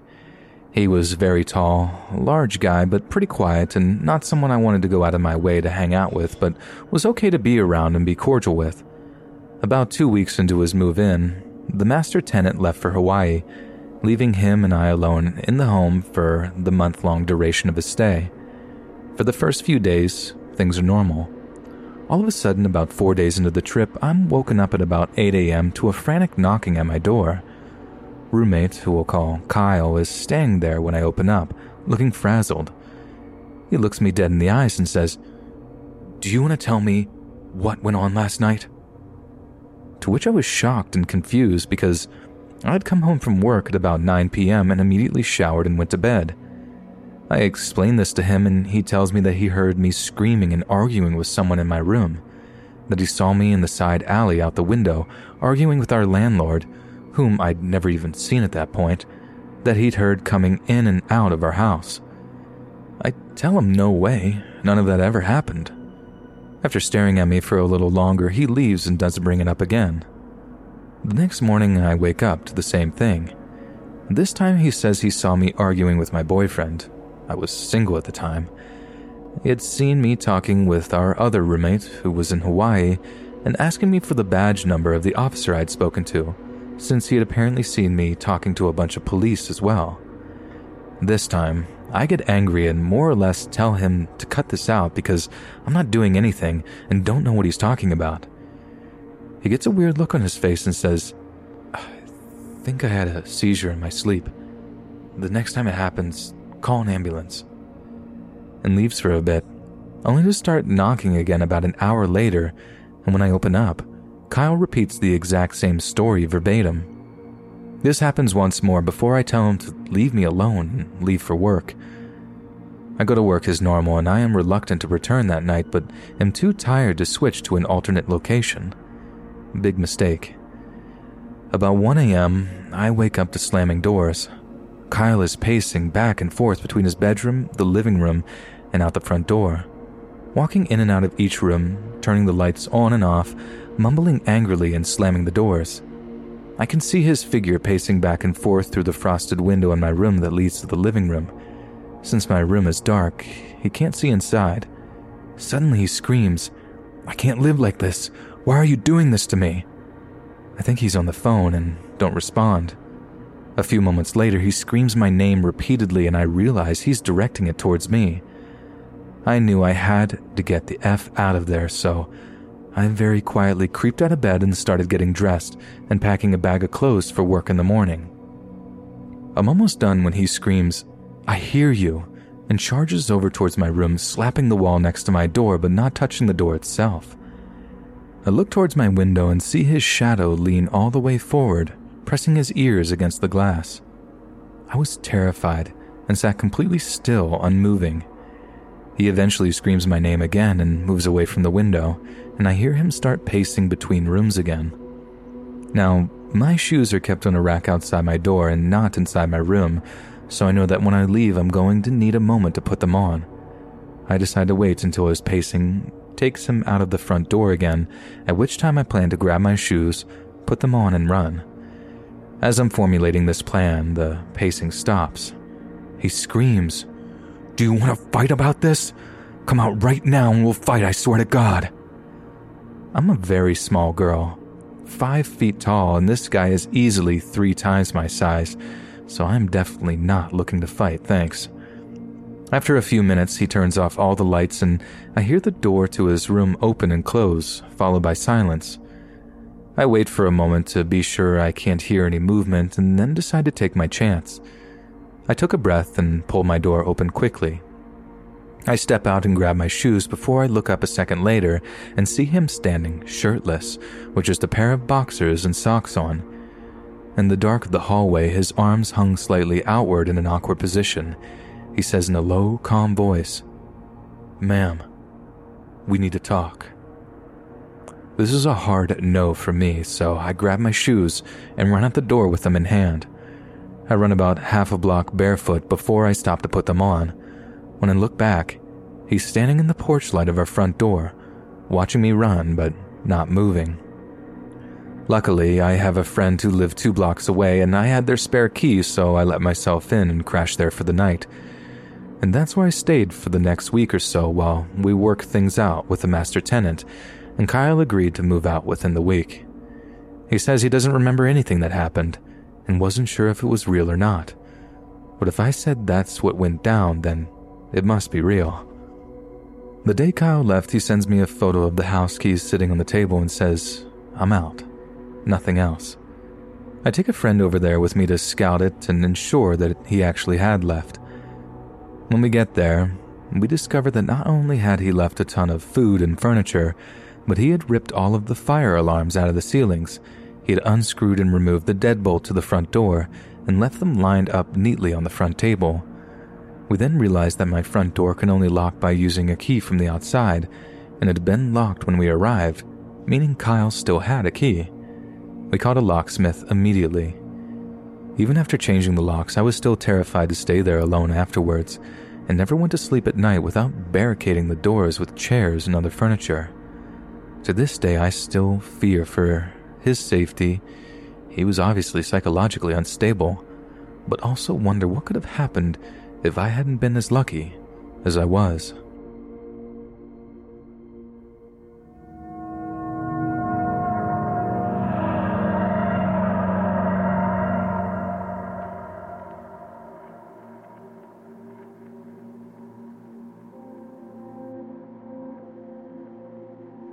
I have no idea how we got home. To this day, it defies logic. I have asked the people that were with me. They have not even given it a second thought. Bizarre. I wouldn't consider them to be the type of people to ignore crucial details, but then again, neither am I, and I never even thought to bring it up. Not the next day, not the remainder of our trip, not in the years that followed. Not until one night at a casual dinner that we had together some 7 years later. They were just as bewildered as I was. Both of them sat in silence for a moment, bug-eyed and caught deep in thought. "How did we get home?" I asked them again. I could feel a slight smile tugging lightly at one corner of my mouth as I said it. I knew the answer already. I had pondered it for months. "I don't know," they both said in unison. We all sat in silence, unsure of how to continue the conversation. I suppose I should start at the beginning. The listing of the characters and whatnot, what we were doing, why we were there, set the scene, I suppose. The couple I was having dinner with are Ben and Stacy, longtime good friends of mine. They are good people. Ben and I shared a mutual interest in JDM drift cars in my early 20s, and I had met his partner Stacy not long after he and I had met. In 2005, my girlfriend Tegan and I had been invited to go to England to visit my stepfather, and I had offered for Ben and Stacy to join us. They eagerly accepted and saved up the money to come along. I've always held a fascination for old, creepy and/or abandoned properties or houses and was extremely excited to explore England and see what the country had to offer. Stacy shared my interest in such places and had expressed her interest in accompanying me should I find anything. Ben and Tegan were not as keen on the idea, but seemed happy to tag along if anything were to eventuate from this.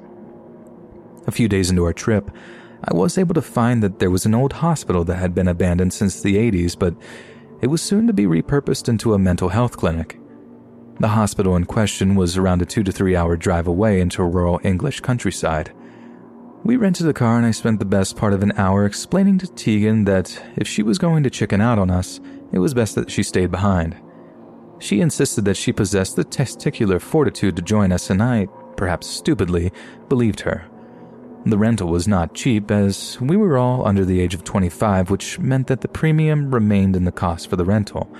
Regardless, we split the rental cost between all 4 of us, and we asked my stepfather's partner to drop us off to collect the car from the rental hub. We picked up the car, an absolute POS manual Fiat 500, as it was the cheapest, yet still expensive option. The rear seats had literally 0% padding for Stacy and Tegan, who had to sit in the back as I was the driver, and Ben towered over all of us. We set off driving and using an outdated road map book that my stepfather had lent us. The Navman option had been out of our price range, and let me tell you, I'll never again complain about NSW road posting after trying to navigate around the English countryside. The road map was of minimal help as it was so ancient that 3 of the turnoffs that were clearly displayed on its yellow weathered papers no longer even existed. Twice Ben had informed me of an upcoming T section that never arrived, and yet we seemed to seamlessly enter into the route that we had planned out regardless. We stopped at KFC, which was a massive culture shock to all of us. No potato and gravy, baked beans instead. Thank God our ancestors had committed crimes that had them sent to Australia back in the day. Tegan and Stacy were mumbling about the lack of padding on the back seat, which Ben and I brushed off as unnecessary whining. We finished up lunch and set off on the road again. The days are short in England. The sunlight disappears much quicker than back home. I was not particularly bothered, as I just thought that it would simply add to the dark atmosphere when we eventually arrived. We arrived in the general vicinity of the hospital after about 2 hours of driving, and said to heck with the road map, as it was much more trouble than what it was worth. We saw some old signposts on bent poles that indicated that we were heading in the right direction and decided to follow them. It took us through a rabbit warren of back roads and dirt tracks, doing U-turns and a lot of swearing until we came across the ruins of a Castle S-type house that had obviously been gutted out from a fire some years ago. I decided to stop here to stretch our legs and get some photos. The ruins of this place were amazing. I managed to get some great pictures, although I was only starting out as a photographer, and so they are grainy at best. We loitered around for about 45 minutes before deciding to give the hospital one more crack. We piled into the car and white-knuckled the reading of the road map. Ben and I decided on a likely route before I started the car and we set off. We actually managed to find the hospital this time. Ben had chosen the route well, and I rolled up to a toll booth that was located on the road just outside the hospital grounds. I could see the building in the distance and the plant equipment section off nearby in order to begin demolition or renovations. The security guard at the toll booth did not seem too pleased to see us and was very dismissive. I imagine he turns people away all the time for the very same reason that we were trying to gain entry. I was determined not to give up, though. After I did a 3-point turn to get out of the small section of road, I rounded the corner in order to circumnavigate the patrol area and entered an estate at the rear entrance of the hospital. Parking the car, I could see that the hospital lay just beyond an open field nearby.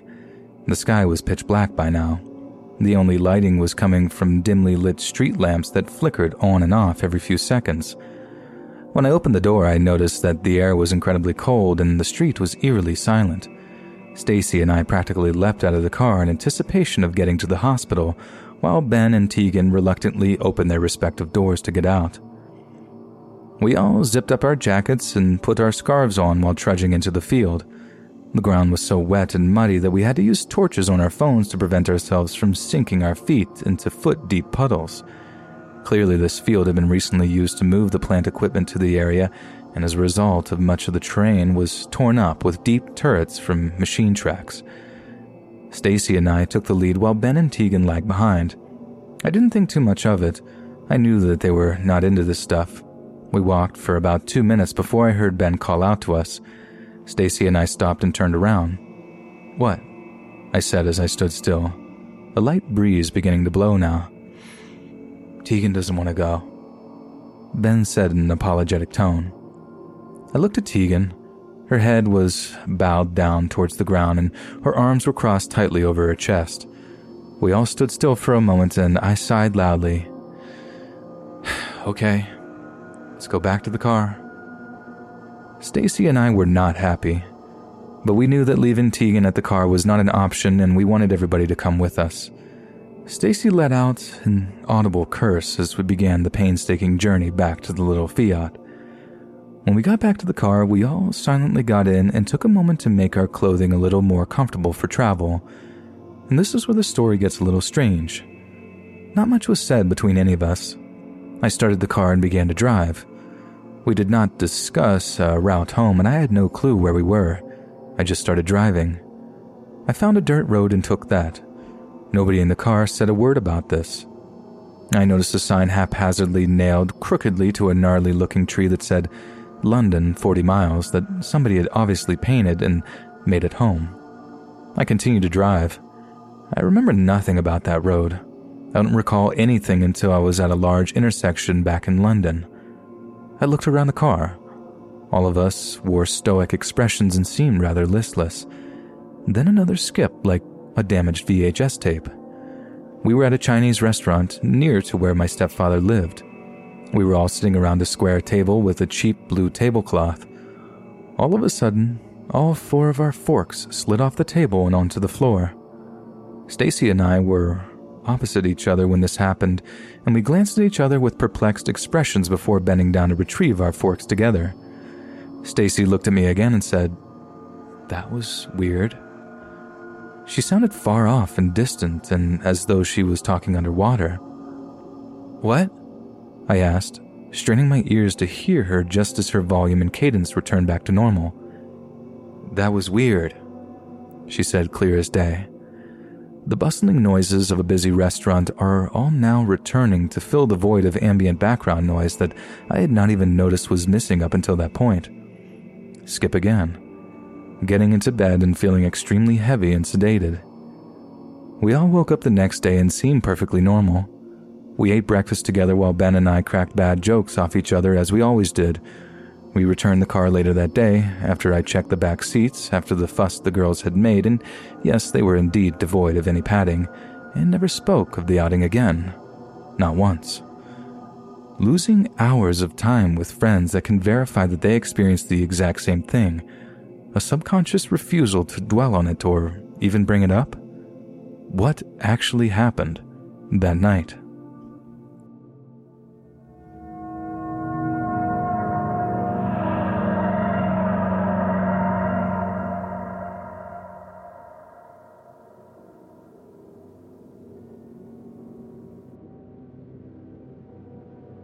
I'm currently in my late teens, and since I was a child, I've had obscure, incredibly vivid dreams, most of them being lucid. However, I've had some dreams, or visions, I suppose. They have unnerved me for as long as I can remember, and since I was about 4 years old, I have correctly predicted every family death to happen yet. The first of these strange occurrences happened when I was 4 years old. As a child, my family had a close friend who I considered a second father to me. We'll call him Anthony, out of respect. Anthony visited our house every weekend since I was about 2 years old. Together we would go swimming at family barbecues or whenever he had time off of work. He was a great man. At the age of 4, though I didn't understand at the time, Anthony passed away after a long battle with skin cancer. My family was devastated and I miss him to this day. In the following months, I recall having a dream in which Anthony and I were sat around our swimming pool in the backyard. Our feet dipped in the deep end, which was filled with dozens of beautiful tropical fish and bright coral.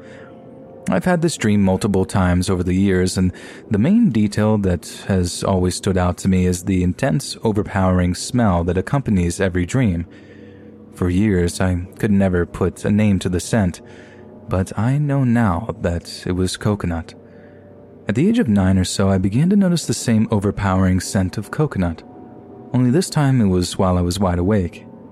It didn't matter where I was or what time of the day it was. To this day, I may be sat in my room and the scent appears. At work, and I sense it again, or even out with friends and it's all I seem to be breathing in. No one else has ever smelled the same scent, though, not in the 10 or so years I've had these experiences. Fast forward to age 14, and we're doing renovations in the backyard, which required moving a bit of outdoor furniture around.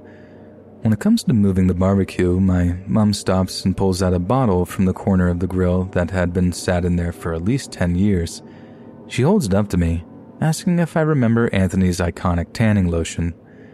In that moment, I remember my child family friend's favorite lotion. He wore it religiously. Now, can you guess what scent the lotion was? Coconut.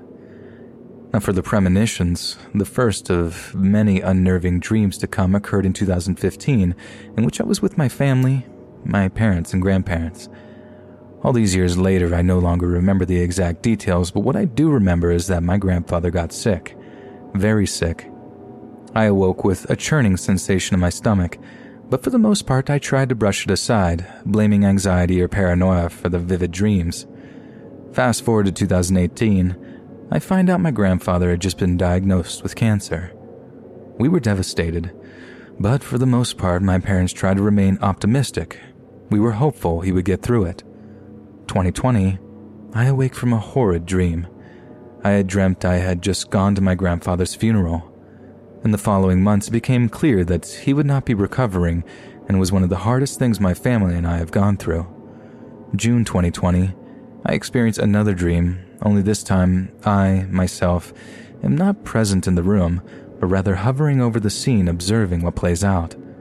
For the sake of keeping this free from possible trigger warnings, my grandfather is in a hospital bed, surrounded by my grandmother and mother. Things don't look good, and strangely in that moment I distinctly remember the number 38 coming to mind. 2 days later, I told my grandfather has gone to hospital in palliative care, and he won't be returning home. Heartbroken, my mother and I go to visit him. We are directed to room 38. I walked into the exact room, same bed, same room, arrangements, same windows. He passed away 2 days later, and I am at least grateful to say that I got to say goodbye because I knew I had to go and what would happen if I hadn't. These premonitions don't just extend to human family members, but pets as well. Back in April of 2020, I had a dream in which I said goodbye to one of our beloved cats and watched her walk into the distance. I awoke with the strongest sense of dread, but for the most part, brushed it off once more with the excuse of paranoia. On May 10th, we rushed our sweet girl to the emergency vet, where we were informed she was suffering unexpected heart failure. We had to say goodbye to her that very day, and she was only 11. At this point, I had mentioned my dreams to my mother, who, despite not believing in the paranormal or whatnot, found the dreams grimly fascinating. I was relieved she didn't brush me off like every other ghost film to exist. October 2020, 1 day ago as of when I'm writing this, I had another premonition. I was there with our other cat who had just turned 12. He was my cat. He was my fur baby. His sister, our cat, who we had just lost months before, sits calmly before us. I watch as my cat joins his sister, and together they walk off into the distance. I wake up in the morning to hear my mother frantic in the dining room. I step out of my room to discover my boy isn't well. He isn't well at all. A mere 50 minutes later, we are told he, like his sister, is suffering unexpected heart failure due to a genetic heart defect. We say goodbye to him. He passed away yesterday, 2 hours after I had a dream in which he joined his sister. They're together now, and I hope they keep each other good company. I'm upset just putting this into words. However, I don't feel it's over yet. Approximately 2 weeks ago, I had another dream in which my biological father got sick. Very sick. The dream showed my family members' exact lifespans and the time each of us have left. Now I'm conflicted. Do I tell my mother to warn her in case it too happens? What if I'm wrong this time and cause her unnecessary worry just months after the passing of her father? I really don't know what to do. Take this as you will. Maybe this is just a long list of coincidences or keen senses.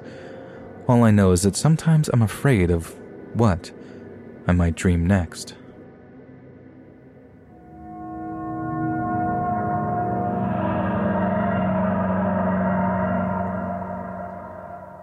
Hey guys, it is Ryan. I'm not sure if you know this about me, but I'm a bit of a fun fanatic when I can. I like to work, but I like fun too. It's a thing. And now the truth is out there. I can tell you about my favorite place to have fun. Chumba Casino. They have hundreds of social casino style games to choose from with new games released each week. You can play for free anytime, anywhere. And each day brings a new chance to collect daily bonuses. So join me in the fun. Sign up now at ChumbaCasino.com. No purchase necessary. VGW Group. Void where prohibited by law. See terms and conditions. 18+.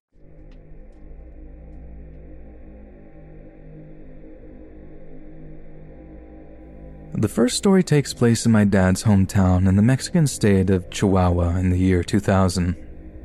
Living in Mexico was very different from living in the US, to say the least. Our family would move from home to home due to my parents being from different towns and the respective in-laws not liking each other. My father's aunt allowed my family to move into the vacant home attached to hers for as long as he wanted. The small home was very typical for a rural Mexican home, and it was made of mud brick with an iron door and 2 windows next to the door.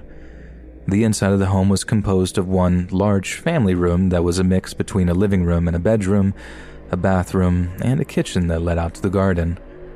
Due to the small size of the home, my parents and I would sleep in the family room. My parents had their queen-size bed by the front door and my bunk bed by the rightmost wall of the home. The night that I had my encounter was a night like any other. My parents and I ate dinner and watched TV in bed until we fell asleep. I remember being awoken by a feeling of panic and fear. I felt paralyzed and I could only move my head.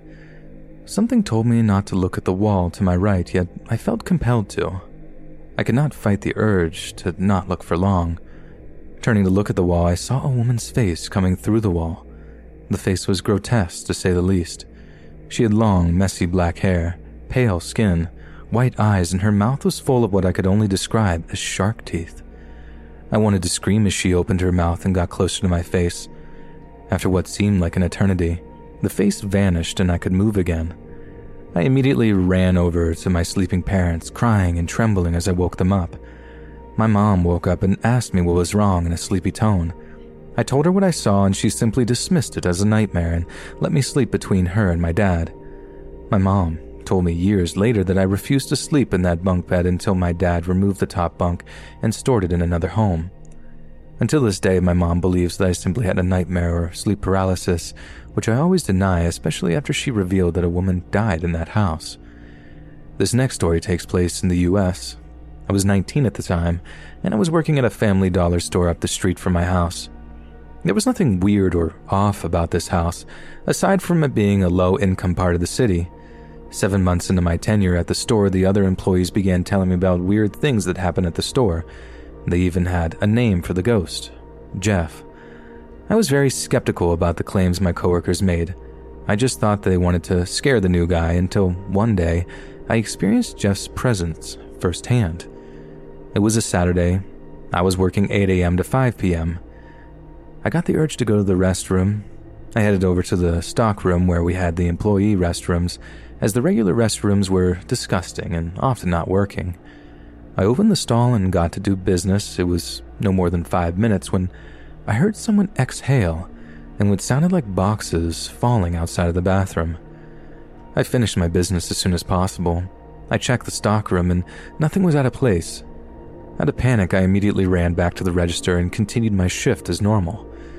The last 30 minutes of my shift came and I needed to take a leak and thus had no choice but to go use the restroom in the stockroom again. The room had a very unfriendly atmosphere to it, and I got a headache as soon as I stepped foot in there.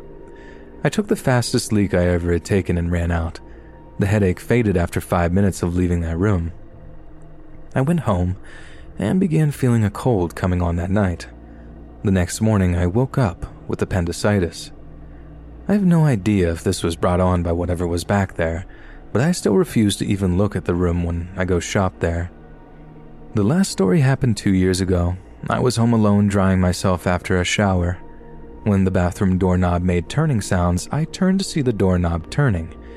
I knew no one was home, so I ran out to see if someone had broken in. I checked every room and made sure that all the windows were closed and the front door was locked. There was no sign of a break-in. I was the only one in the house.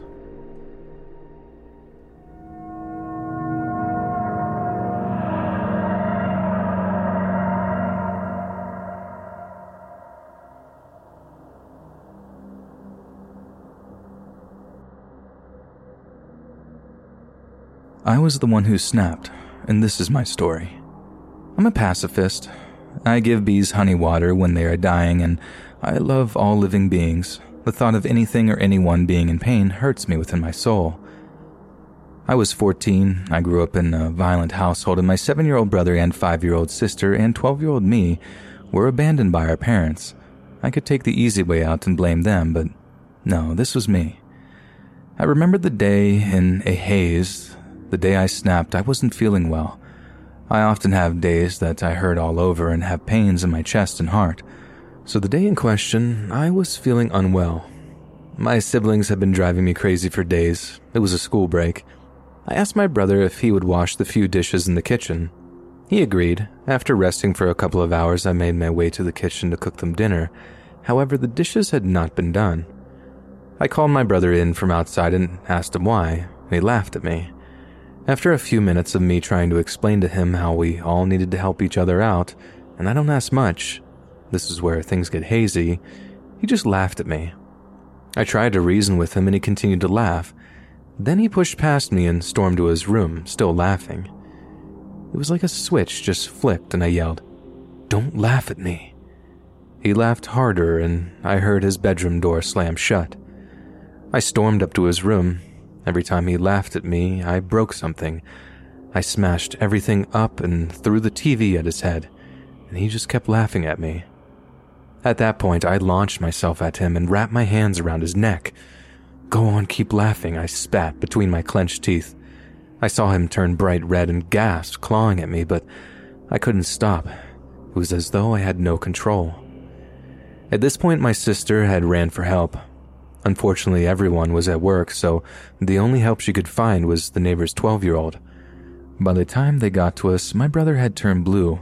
His eyes rolled into the back of his head and he went limp. My sister screamed at me to get off, "You've killed him."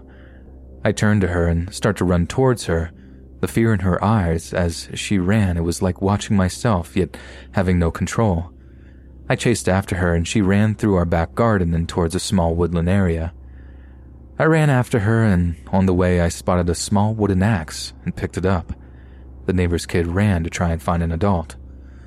I saw her jacket or whatever she was wearing hidden behind a tree. I swung the axe as hard as I could. She ducked and I missed. As I tried to pull the axe out from the tree, I saw my terrified baby sister cowered into a ball, sobbing. I heard the neighbor kid running to her aid. He hadn't been able to find an adult, so he had ran back to try and save her. Stunned, I walked home. I slowly walked the staircase to my brother's room. He had come to and looked me in the eye before raspily saying, "I'm sorry." Empty, I walked into my room and broke down. When my sister got home, she ran a bath and walked my zombified self to the bathroom and said, "Here, this'll help you feel better." When I got out of the bath, my brother had done the dishes. They all stood by me, and although they don't remember much of it now, I'll never forget the day I snapped and almost killed my siblings.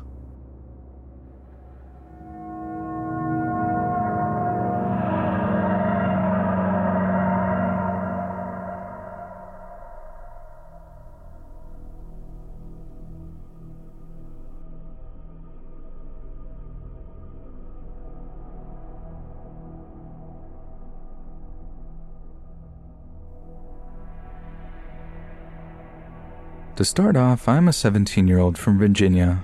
About a year and a half ago, I got a job at my local Wendy's. The job kind of sucks, but I keep it to have gas and a little pocket money for the side. I get along well with my employees. I actually made 2 amazing best friends there. First, let me give you the layout of the kitchen area. There are 2 ways to come into the kitchen area, one to the left and to the right. If you go to the door on the left, you will walk into the crew room where people place drinks and jackets to be easy to grab when they leave. As you walk through the doorway of the crew room, you will enter the kitchen. To your right, you will see the fry, grill, and front sandwich station that also leads to the front register. If you look to your left, you will see the side sandwich station and drive-thru. As you walk towards the back of the store, you will see the storage room for food and the sink and office in the back. About a year ago, I was working near the fry station alone. Everyone was either in the back office or outside. We didn't have much for orders, so I was just playing on my phone when, all of a sudden, I hear very clearly my first and last name in my right ear. Note that when you are standing in the kitchen, there are a lot of beeps and noises coming from the different machines. Of course, my first instinct was to look around, and I didn't see anyone. The hairs on my arms stood up. I looked around to see if anyone was in the store. I looked in the back to see no one at this point. I was terrified as my heart started beating out of my chest uncontrollably. A few minutes passed by and all the crew was back in the kitchen. I told my best friend what happened, and he chalked it up to the wind or something like that. I still didn't fully know what that was until one of my coworkers confirmed my suspicion. She said that she had the same situation, that no one was around, and something said her first and last name in her right ear. A day after, we worked the same shift and was talking about the incidents in front of the store, and all of a sudden a stack of cups that was sitting on the counter fell to the ground. We thought it was weird, but once again didn't think much of it. Fast forward to just a couple of days ago, I was working night shift. I was in the back doing the dishes, listening to Led Zeppelin. I was in such a good mood knowing I didn't have to deal with the customers on drive-thru. I stopped doing the dishes for a second just to check my phone in the office. I was facing the opposite way of the door when I felt this sudden eerie feeling to turn around, like if someone was watching me. I quickly turned to find no one there. I go to the storage space to see if someone walked by, but nope. Everyone was up front in the kitchen area, so I go back to the office, this time facing the sink and the walkway leading to the storage room and kitchen. While I was on my phone, I felt this presence to the right of my shoulder, like someone's head was over my shoulder. It felt like someone was actually there, looking forward. I slowly turned to see nothing. This incident has really shaken me up. To when I was driving home that night, I felt as if though someone was in my back seat watching me. I stopped on the road, flipped on my light to see nothing. I have no idea if I should be scared if this thing is still with me or just carry on. Either way, I really think something or someone is lurking near the restaurant, that being a demon or just a lost spirit. Tell me what you guys think. Thank you.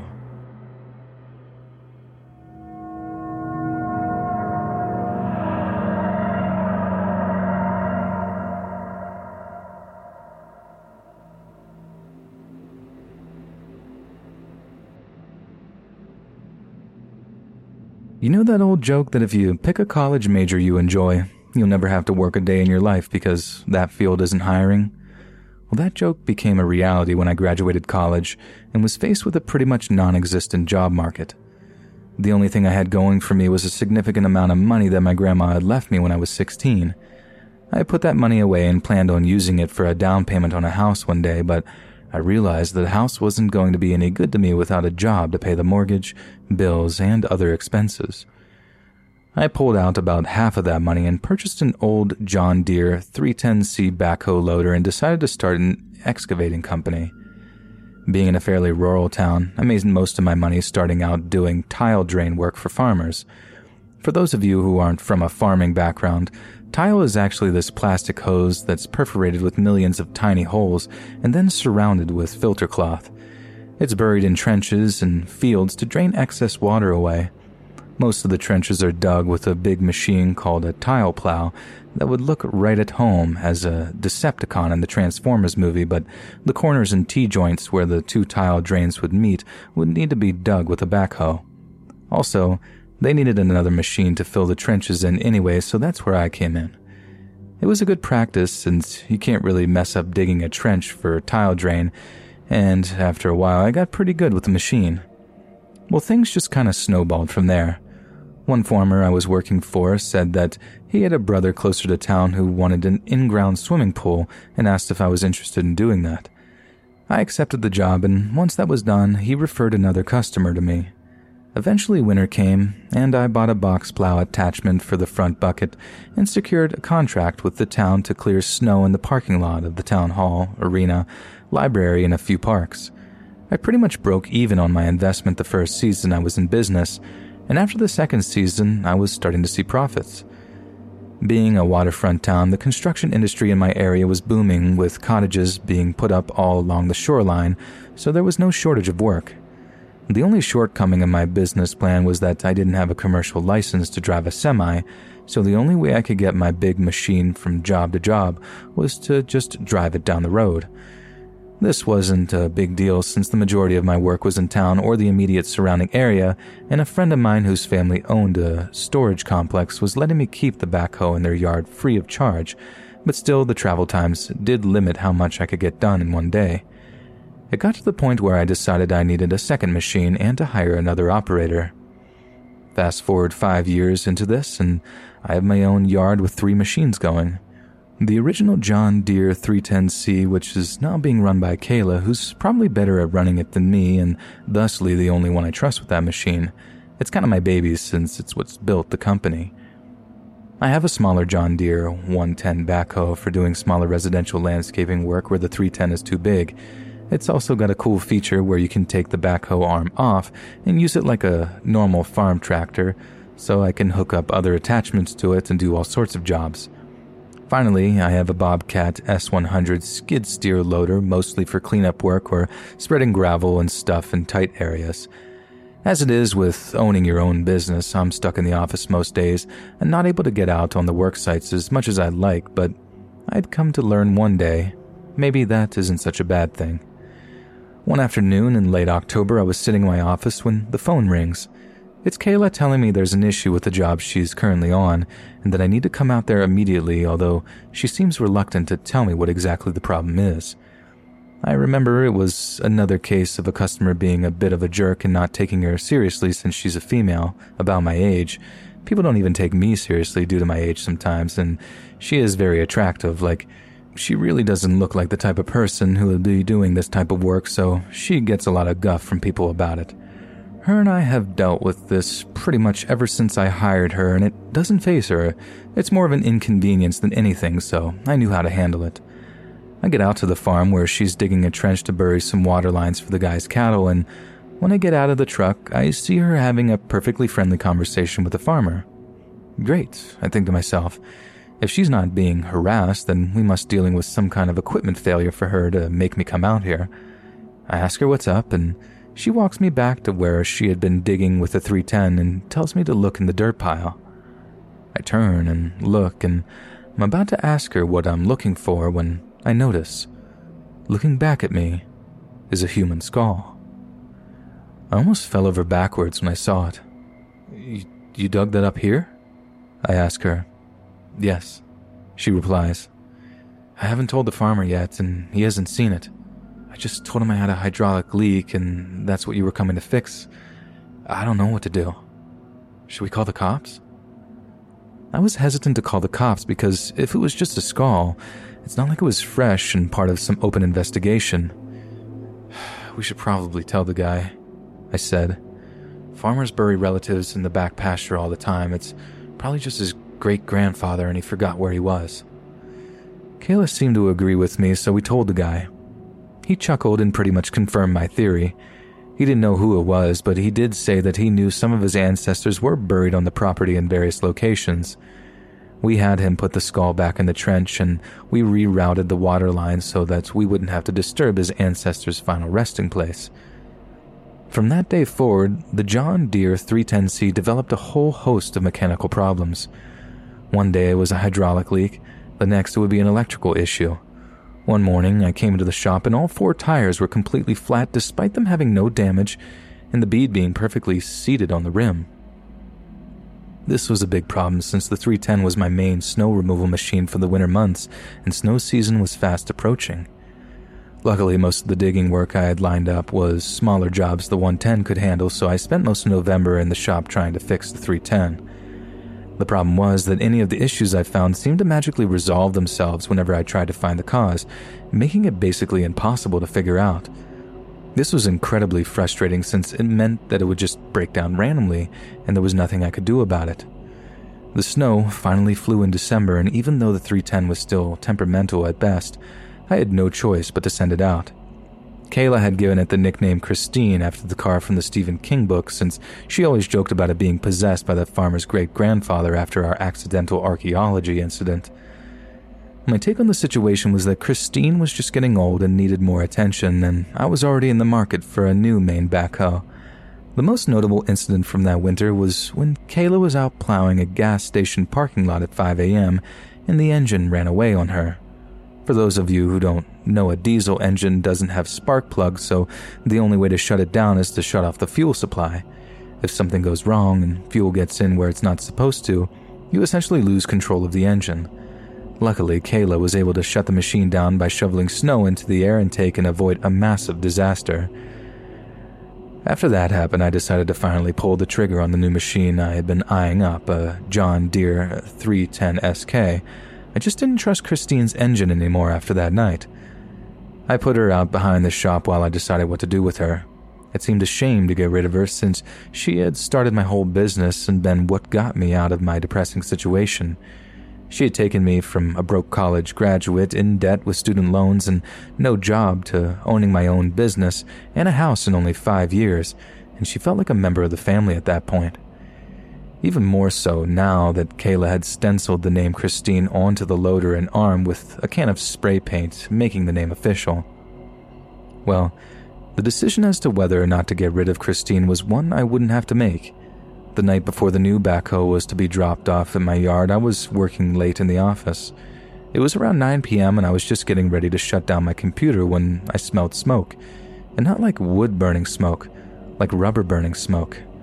I ran outside and through the thick black smoke saw Christine completely engulfed in flames. It took firefighters until 2 a.m. to get the fire under control and another hour to completely extinguish because every time they put it out, it just sparked right back up again. The next day, I arranged for a local junkyard to come and take the remains away. What was weird about the fire was it was hot enough to melt some of the steel components, yet somehow left the wooden fence that the machine was parked up against completely unscathed, like there wasn't even a burn mark on it. In fact, once the burnt-out wreck was hauled away, there was hardly any evidence that there had even been a fire at all. The official verdict was that an electrical fault caused the fire, but I'm not entirely convinced.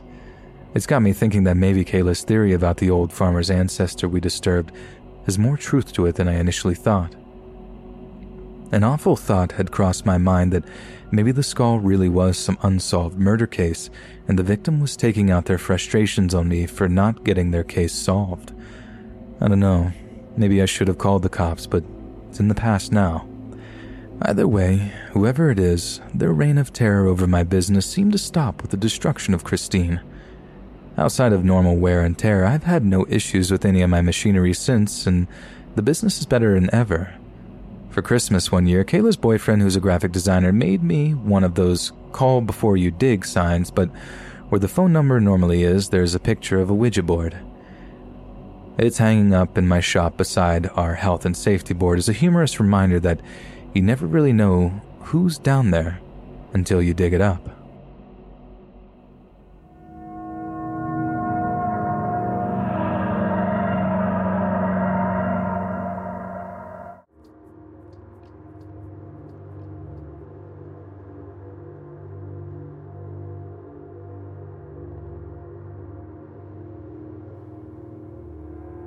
It's Halloween night of 2007, and me and my little circle of friends are all serious horror fanatics.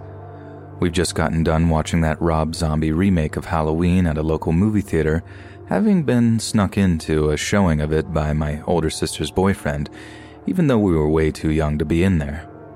It's not a brilliant movie, I guess, but we didn't care, because we're about to go trick-or-treating in a neighborhood where Halloween is a huge deal. Every kid for miles around was going to be walking the streets in their spookiest costumes, streets that were decked out in decorations so lavish that it'd make even the wealthiest theme parks blush. The parents in our area seemed to turn the whole thing into something of a competition, which made for a very, very spooktacular atmosphere. Needless to say, we were pumped. We all make our way back to our various parents' house, put on our different costumes, then meet up at the end of our street to begin our undead shuffle around the neighborhoods. It was honestly one of the most memorable nights of my life. I can barely describe the kind of youthful excitement that possessed us that evening. It was absolutely electric. And since our costumes were tip-top, we absolutely cleaned up on the candy front. Some houses we called at gave us a few extra handfuls because we were just so excited to be trick-or-treating. At one point, one of my friends hid just out of view from the door of the house that we knocked on. Some mom and dad couple answered the door, smiling and wishing us an enthusiastic happy Halloween after we gave them our best trick-or-treat.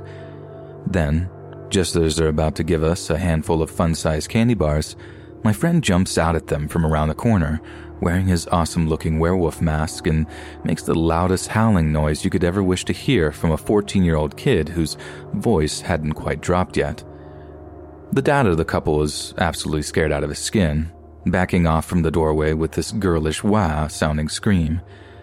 The mom freezes for a second, all wide-eyed and shocked before she just bursts out laughing at her husband's reaction.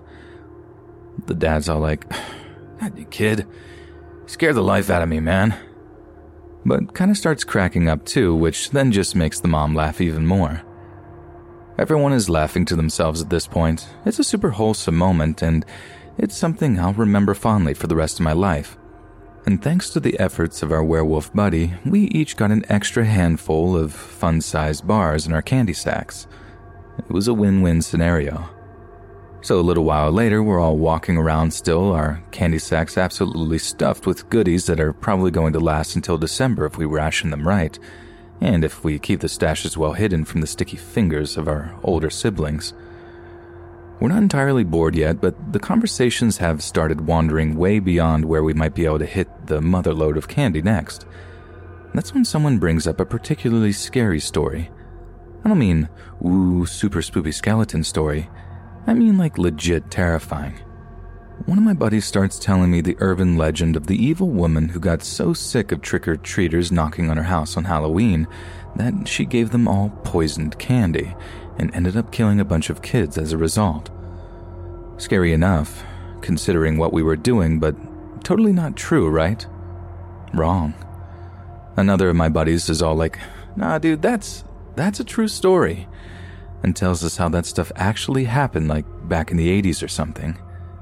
Apparently, and I did look this up myself later on to confirm it, this poor kid gets given a poisoned pixie stick while on his trick-or-treating rounds. He eats the candy inside, totally unaware of the sugar crystals inside are actually laced with cyanide. Yep, cyanide. Like one of the deadliest poisons known to man, same stuff Hitler swallowed to end his own life at the end of World War II. Then boom, the kid froths at the mouth and dies. It was no urban legend at all. That stuff legit happened for real. Then our buddy goes on to tell us that it wasn't some evil old lady that did the poisoning. It was his own dad that did it for some insurance thing. Like he took out life insurance on his kid, murdered him, then tried to claim on it. Sick, right? Seriously disturbing story, and obviously we're all actually terrified by the prospect of it. We're walking along, actually wondering aloud to each other if we'd called at anyone's house who seemed weird enough to actually do that. There was no seemingly evil old ladies that night, but one of us starts joking that maybe, just maybe, the dude who we'd scared was actually angry at us, and the extra candy that we'd been given had been laced with something to get revenge. Spooky prospect, I'm sure you'll agree, but a dumb one nonetheless. No one would actually lace candy with poison and give it to kids, which someone actually says aloud at one point. Then not 20 minutes later, we decided to dip into our candy hauls a little early to sample some of the evening's well-earned delights. We're all chowing down when, suddenly, my buddy Tyler starts telling us how he doesn't feel so good. He hadn't eaten any candy up until just a few moments before, so it's not like he could have had a stomachache from that. We're asking him if he's okay, if he needs to sit down, and if we need to get him some water from a nearby house or something. But he can barely respond other than to tell us that he feels dizzy and wants to go home. He then walks over to the curb and almost collapses down onto the grass, beginning to violently cough as he does so. And that's when he starts getting scared. I remember being all like, "Come on, man, stop faking it, dude. This isn't funny. Stop it." But he doesn't stop, and deep down I could tell he wasn't faking it. I can't feel my tongue," he suddenly says, and my heart just stopped in my chest. All I could think about was the candy poisoning story, how we'd been unlucky enough to actually run into someone evil enough to give us candy that had been laced with something toxic, or maybe even deadly. "Oh my god, dude, it's poison candy," I remember saying out loud, which was incredibly stupid because not only did the three of us who were okay start to lose our minds out of fright, but Tyler started seriously panicking too, which obviously made his symptoms worse. Then, unbelievably, I actually watched as Tyler's face started to go all red and swell up, like his head was on its way to exploding right in front of us. One of us had ran off to get some help from a nearby house by then, though, banging on the front door and screaming for help as the rest of us watched Tyler hold his stomach and begin retching. We told him that he'd be okay, that we'd get him some help, but honestly, I thought I was going to watch one of my best friends die that night, murdered at the hands of some mystery poisoner who would probably get away with the crime and go on to kill countless others. I imagined this mass funeral of kids from our town, all victims of the Halloween poisoner. The national press would get involved, the FBI. It would all go on for weeks and weeks while the town mourned the largest mass poisoning in the history of the USA. That's all that was rushing through my 14-year-old head, pure terror and speculation. But I mean, could you blame me? I was literally watching my friend's head swell up right before my very eyes, and then Tyler passed out. He was just that, unconscious, but I thought he was dead, and I was holding back, whimpering in tears by the time a pair of grown-ups ran out from the house nearby before running back inside to call 911. It was a terrible scene after that. A big crowd gathered to watch, even more showing up and gawking at the morbid scene when the ambulance showed up and stretched Tyler into the back of it. We couldn't go with him to the hospital, not realizing that the paramedics could find a way to contact Tyler's mom and dad once they had his name, which he had obviously given them. We were devastated at the idea of having to call round at their houses to tell them the horrible, horrible news that their son had died in front of us. It was horrendous, truly horrifying, and one of the most memorable nights in my life suddenly got so much more memorable, but for all the wrong reasons. We headed over to Tyler's parents' house, but no one was home. We thought we'd been spared the job of breaking the awful news to them, but in actual fact, they had already gotten the call that Tyler was at the hospital and had headed over to be with him. I told my parents what happened when I got home. Through ugly tears, I described the dizziness, the coughing, the wheezing, and the puking. My mom, who used to be an EMT back when she was in college, gave me this weird, knowing look, then headed off to get in touch with Tyler's parents while I went up to my room and cried myself to sleep. I was shaken awake a few hours later by my dad, who had some news for me. Some good news. Tyler wasn't dead, and neither was poison the reason why he'd had the terrible episode on the curb that night. You see, Tyler had an allergy, specifically to gelatin, something which is found in a lot of candies, cakes, ice creams, and yogurts. Tyler knew not to eat anything like that and had to agree to go through his candy haul with his parents later that evening so they could weed out anything that might give him a reaction. But what he didn't know, what I didn't know, and what many of you there might not know, is that some cereals contain gelatin. Yep, cereals. God knows how or why that might be the case, but it is. So as it turns out, Tyler sifted through his candy and found some chocolate cereal bar type thing and assumed that he could eat it. Fun fact, Tyler also checked the label himself to see if the thing contained any gelatin, but didn't realize that some products use different types for gelatin. Things like hydrolyzed animal protein, collagen hydrolysate, or denatured collagen. Obviously, 14-year-old Tyler was not a nutritional scientist and had no idea that these terms were pure semantics and that he was eating gelatin. But still, Tyler could have gone into anaphylactic shock. His throat could have closed over and he could have suffocated, right? Again, wrong. He was never in any real danger of this happening because only rarely does an allergic reaction to gelatin do that. Very rarely. Not like nut allergies, which can actually straight up kill you. Tyler just got taken to the hospital, given some antihistamines, and was kept overnight so the doctors could monitor his condition. So, in the end, everything was okay. No one died, and there was no mass poisoning in our town that year, but still, what happened that night was one of the most horrible events of my entire childhood, and I'm pretty sure you can all understand why.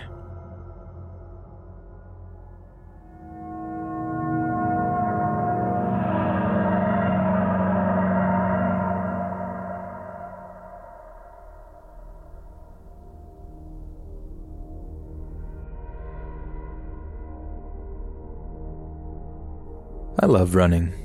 I'm not competitive about it or anything, but I've been doing some casual 5Ks and 10K runs for a few years now, and I find it's a great way to stay slim and maintain my mental health. But about this time last year, I started to get a weird tight pain in my lower back whenever I was running. Turned out I had a kind of stress injury from a strength imbalance and would need a little bit of rehab to get over it. So all throughout the month of October, I stuck to a course of various strengthening exercises that were designed to help me build up my core and my glutes. It was hard going, and like a lot of injuries like mine, there was no quick fix to get me running properly again. It was a hard road of rehab and disappointment, which left me feeling pretty anxious and depressed. And it all kind of culminated on Halloween of last year, when I went for a run which left my back pretty messed up. I usually run around a big loop of a local park, which happens to border a lot of housing and neighborhoods. What's more, the city council holds a few Halloween events in the park itself, some for kids, some for big kids. So naturally, the place is absolutely teeming with nightlife on the evening in question, which made for a particularly interesting Halloween run. But the joy of slaloming around kids dressed in their spooky best was quickly overshadowed by the pain that began to burn in my lower back. It got progressively worse until after a measly 3.1 kilometers, I was forced to stop, limping my way along the outside path of the park, feeling shamefully defeated. Then right as I'm walking past this group of trick-or-treaters who were apparently old enough to be able to trick some poor off-license worker into selling them a few bottles of lager each, one of them makes some daft comment. "Look at this idiot over here," one of them says. "Looks like he just soiled himself." They all burst into juvenile laughter. Now, running usually makes me pretty zen, so any other time I might just let a comment like that slide. Only that time, I'm in absolutely no mood to be spoken to like that. So obviously, I come back hard, deliberately shoulder-barging the gobby offender on the way past him and telling him he'll be picking up his teeth with broken fingers if he keeps up that lip. Look, I'm not some hard case, but I had a really tough time that month, and I was really pent up from not being able to run properly. Remember I mentioned how it was good for my mental health? Yeah, that. Well, these kids were about 16 or 17 at the most, just about the right age to be put back in their place by someone older than them. Only it turned out I was seriously misjudged their level of bravado, especially given the amount of Dutch courage that their bottles of lager had given them. So instead of just taking it on the chin and carry on walking in the opposite direction, the group of teenagers then turn around and start following me. Little side note here, I've seen a lot of Amera bottles type out "you what mate" as a funny way to mimic British parlance. I'll admit, it is amusing, but when we've got a group of drunk teenagers following you actually shouting "you what mate," it's not in the least bit amusing. So there I am, getting followed around a dark part on Halloween by a bunch of costumed teenagers who are now intent on kicking my head in, and any potentially deterring witnesses are quickly dwindling. A trio or so of them wouldn't have been a problem, but like I said, there was more than a handful of these little buggers, meaning that if they actually plucked up the balls to do something about it, they could actually do me a fair bit of damage. Only there was one big problem. If they did happen to go on the offensive, it wasn't like I was in the condition to be able to actually run away from them. In fact, in that current state, I wasn't in the condition to be able to maintain a steady pace either. They were gaining on me pretty quickly, and as I said, the little gobby one was definitely keen to save some face. So I kept plowing on, just sort of hoping that if they did attack, I'd have caught my breath enough to be able to properly defend myself. Only right when I do start feeling back to my best, the jibes from behind me stop, and when I actually look over my shoulder to see if they're still following me, I don't see a thing. Now, I don't want to give those little toe rags too much credit here, but having them just straight up disappear from behind me was legit unnerving. They really did just up and ninja out of sight somehow, and aside from a nearby tree line, there really weren't many places to hide. I scanned the dark spaces between the aforementioned trees for a minute or so, but didn't see anything obvious. And once I figured I was alone again, I kept on walking back to my flat. But again, like some proper horror movie, there was once or twice on the way back that I thought I heard something rustling in the bushes nearby. or thought I saw something darting among the trees nearby. It was definitely unnerving, yeah, but I really did just put it down to my imagination. Besides, how psychopathic and predatory would these kids have to be to successfully stalk me through a park like that? They were drunk teenagers, not the offspring of Michael Myers. I thought I was just losing it, but in the end, I ended up wishing that was the case.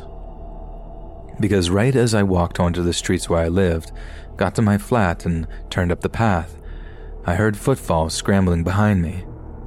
I turn to look behind me and my vision just goes white. When I come to, I'm lying in my pathway, hearing the sound of glass shattering and teenagers screaming. I try to look up to see what's going on, but I can't see out of my left eye at all. It felt hot and sticky, and for a moment, I thought it might be altogether gone. That's when the panic hit, and I tried to bring myself to my feet, when another blow to my head from a foot or a fist sends me collapsing back onto the gravel. "That's what you get," I hear this squeaky little voice yelp.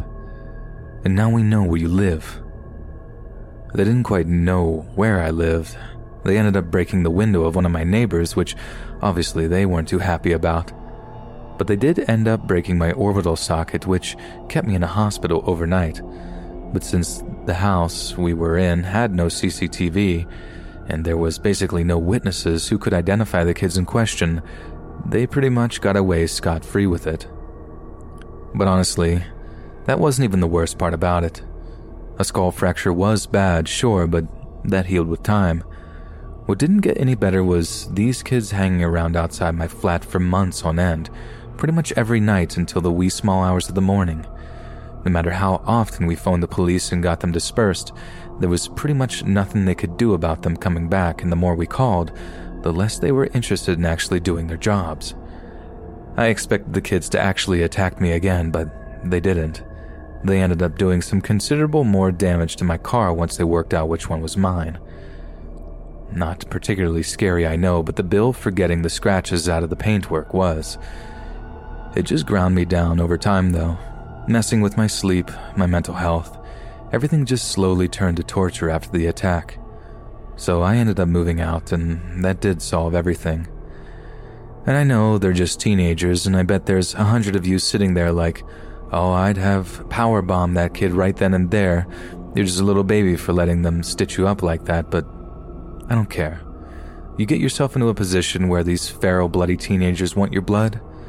Minds of children, but bodies of full-grown blokes. The fear is very, very real.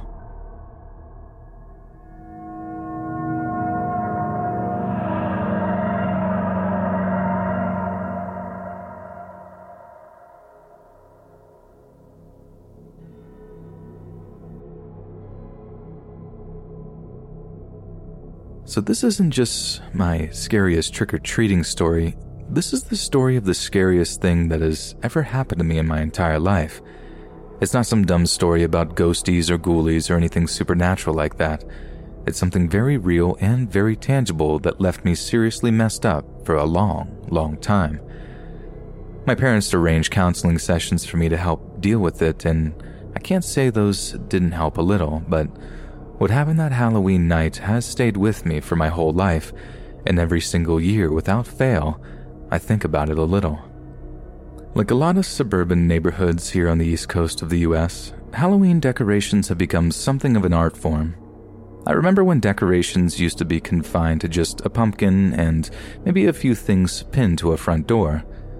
But now it's a whole different ballgame, with lawns overflowing with orange-colored decor and even the occasional roof being covered in those fake spiderweb type things. Things have gotten pretty intense too, like last year I saw how someone had actually dug up a patch of their own well-preened front lawn to make like a fake grave type thing that had a skeletal hand sticking out of it. It's been that way for a few years now, and it's key to how my story even happened in the first place. So on the night in question, me and a friend of mine are wandering around our neighborhood in costume, collecting as much candy as we could possibly carry. We come to this one particular house that's totally decked out in all kinds of Halloween-themed decorations. I mean, it was honestly pretty impressive how much effort the family had put into it. and if they were so into Halloween that they go to such lengths to decorate their home, there was a decent chance that they'd be incredibly generous with giving out candy too. So me and my buddies started walking up their pathway, all slow, just admiring all the decor as we went. Things got progressively spookier as we went, but nothing could compare to the scene we saw as we got close to the front door, and that buddy of mine spied through the front window of the house. Inside, the entire front room had been turned into a pure vision of hell. This family was indeed the most dedicated set of Halloween decorators we'd ever come across. It appeared that they set up an actual sort of murder scene. The whole room was trashed, with ornaments strewn over the room, china plates smashed to smithereens with pieces laying all over the carpet. There was blood everywhere too, splashed all over the couch along the bloody handprints on the walls, and in the middle of the room, laying on the carpet, was the most convincing-looking dead body I'd ever seen. The family had done a decent job of obscuring the mannequin, or whatever it was, by having it pretty much caked in blood and gore-soaked, torn-up clothing. It was maybe a little much for Halloween, though. Like, I've always been something of a scary movie fan, but even I couldn't stomach to look at it for very long, so I moved up to the front door and began ringing the doorbell. I rang once, then twice, but no one answered. And all the while my buddy's just staring through the front window, white as a sheet. I try a third time, banging on the door extra loud just in case the doorbell happened to be broken or something, and still my buddy is just gawking through the front window. I remember him saying something like, "God, it just looks so real," before I finally walk over and start trying to drag him away from the window before he vomited or something. The homeowners would certainly not be giving us any candy if we went and made a big old throw-up mess on their property. Only right as I'm doing so, I happen to look through the window just in time to see one of the TV room doors opening. In walked a man who looked like he'd been crying, like a whole lot too, and in his hand were these big plastic trash bags. We're only peeking in from the edge of the window, so he didn't see us right away, and we watched as he walks over to the mannequin thing and kneels down beside it. He reaches out to touch the face of the thing, and that's when I see how he's got these rubber gloves on too, the kind you use for washing up. I get that he didn't want to get any of the corn syrup blood or whatever it was on his hands, and I started kind of wondering how he's going to get the stains out of the carpet. I mean, that's real dedication to ruin your own upholstery all in the name of Halloween decorations. And that's when it hits me. We're not looking at Halloween decorations. The body lying on the carpet isn't a mannequin, and it's not corn syrup on the walls. It's real blood. A real body. We're not looking at a decorative setup, we're looking at an actual murder scene. My buddy says just one word. "Dude," loud enough for the guy inside to hear us. His head spins towards the window, these big tear-stained eyes just focusing on the little spot we're peering in from, and the sad look in his eyes turns to one of pure shock and anger. We lock eyes for a moment and I feel my heart rate go into overdrive, 1,000 terrified thoughts flashing my mind all at once. Then the man is up on his feet, storming out the TV room and towards what I could only guess was the front door.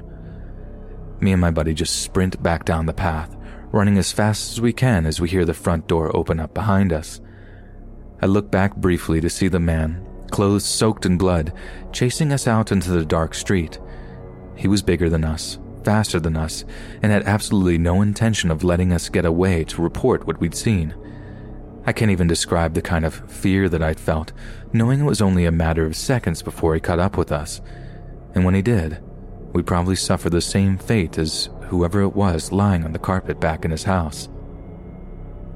But as luck would have it, the streets were still pretty busy with trick-or-treaters at that hour, and he must have realized that chasing a pair of kids, still covered in blood, would arouse way too much suspicion. Even if it was Halloween and people might mistake the real blood for fakery, just like we'd done in the first few minutes peering through the front window. We ran and ran, all the way back to my parents' house where we begged them to call the police. At first, my parents figured that our imaginations had just gotten the better of us and dismissed our claims that we'd seen an actual murder scene as pure fantasy. In the end, My dad insisted on seeing the scene for himself before calling the cops out, and even if the idea of going back there sent me into fits of terror, he wouldn't take no for an answer.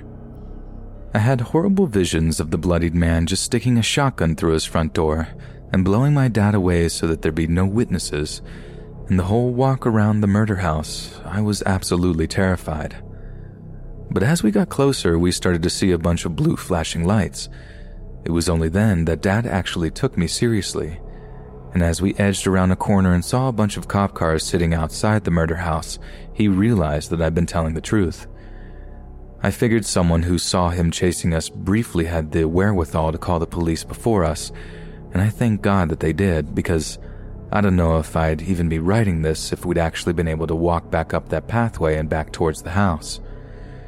It was all over the papers for the next few days, how this guy had stabbed his wife to death, and rumors went round that he'd found out that she was cheating or something. But I never really got those confirmed or not, so only God knows what actually caused him to snap and murder her.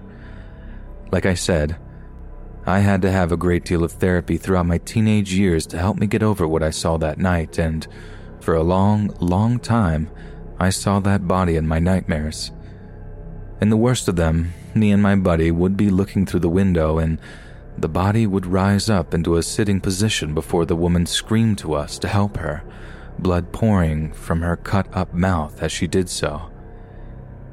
In some others, the guy would catch us, drag us back into the house, then lay us on the carpet next to the body before taking a knife to us, one at a time. It took a while, but I got past it. Yet Halloween remains a time of year when I can't quite keep those memories out of my head. A time of year when others pretend to be haunted by ghosts and whatnot, whereas I'm actually haunted by the sight of that poor woman, lying on the carpet, covered in blood.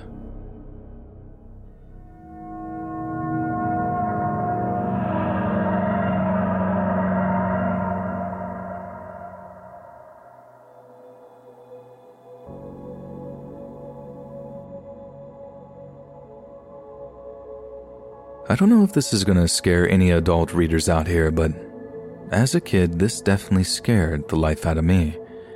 My dad used to take me and my sister trick-or-treating around our neighborhood here in Toronto every year when we were kids, being a chaperone so we didn't get lost or picked on by older kids. He was always good like that, and me and my sister used to share our candy with him when we got home. It was a major dad tax, but we never minded. There's no way I'd have felt safe enough going out on my own on a dark, freezing night, not when I was that age anyway. So this one year, we ended up knocking at a new neighbor's house on Halloween night. They'd only moved in like a week or two before, and I don't think my parents had any interactions with them, so I imagine Dad thought that it would be a good idea to knock that night so we could get some candy while he could say hi to the new arrivals. 2 birds, 1 stone and all that. But what we didn't know was that these new neighbors were super hardcore Christians and most definitely were not down with the whole spooky Halloween atmosphere. So we knock on their door, the neighbor lady answers, and we're all like, "Trick or treat." Pretty much every single household up until that point had reacted wonderfully, told us how cute we looked in our costumes, given us candy, all that good stuff, but this lady reacts really, really badly and starts telling Dad how irresponsible he is for taking us out into the cold on a night like that. A little exchange kicks off between her and Dad, who politely defends his reasoning, even making a joke about how he got to eat a little candy for himself. The lady just stared at him blankly for a second before she starts screaming all this Bible stuff at us. She had this horrible look of pure anger on her face, all twisted up with big, furious eyes, and she pointed a long, bony finger at us. I couldn't remember exactly what she said, so I spent a little more time doing research so I could pull up some of the exact quotes that came out of her. Like I said, not totally terrifying for adults, and I remember my dad shaking his head and just leading us away from the house. But to me and my sister, all the screaming about God and demons and the devil and whatnot just absolutely terrified us, and we cried so hard for a while until Dad could manage to calm us down. So one of the things that she had said was, "Abstain from every form of evil. You cannot drink the cup of the Lord and the cup of demons. You cannot partake of the table of the Lord and the table of demons. Which I guess was her implying that you couldn't partake in any spooky fun around Halloween if you really wanted to be a good God-fearing Christian. Another was definitely take no part in the unfruitful works of darkness, but instead expose them and give no opportunity to the devil. She screamed that one at us as my dad took us each by the hand and led us away from the house. The final thing we heard before we got out into the open street was, "Be sober-minded, be watchful. Your adversary the devil prowls around like a roaring lion, seeking someone to devour. Woe to those who call evil good and good evil, who put darkness for light and light for darkness, who put bitter for sweet and sweet for bitter." I mean, she carried on screaming stuff at us, following us outside and into the streets, as I'm guessing she started ranting at all the other parent and kid teams who were out that night, but I can't really remember what she said after that. I didn't hear over my own sobbing. Dad walked us away until we couldn't hear her anymore, then gave us each a big hug to calm us down. I remember asking him if trick-or-treating made us bad people, but he told us no. There was no harm in a little bit of spooky fun on Halloween, and that God wouldn't be mad at us for visiting our neighbors or sharing candy with strangers.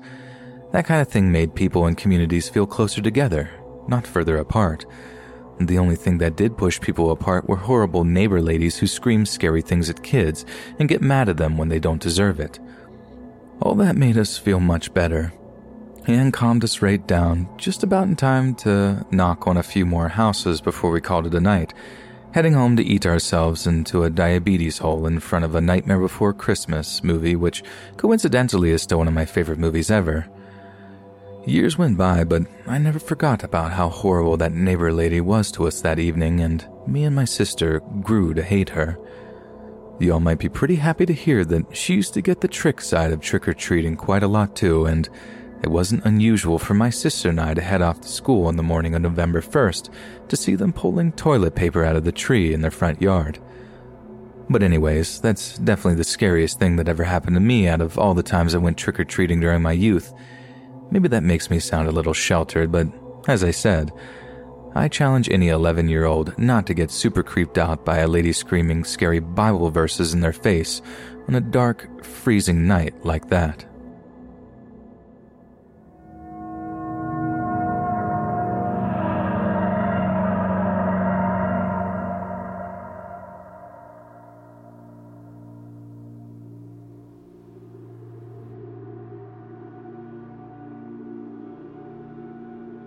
I was about 14 years old when my family had just moved to a new town.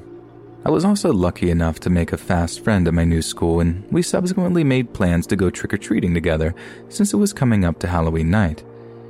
Because we were 14 and lived in a fairly safe neighborhood, my parents told us that they didn't think I needed a chaperone that year.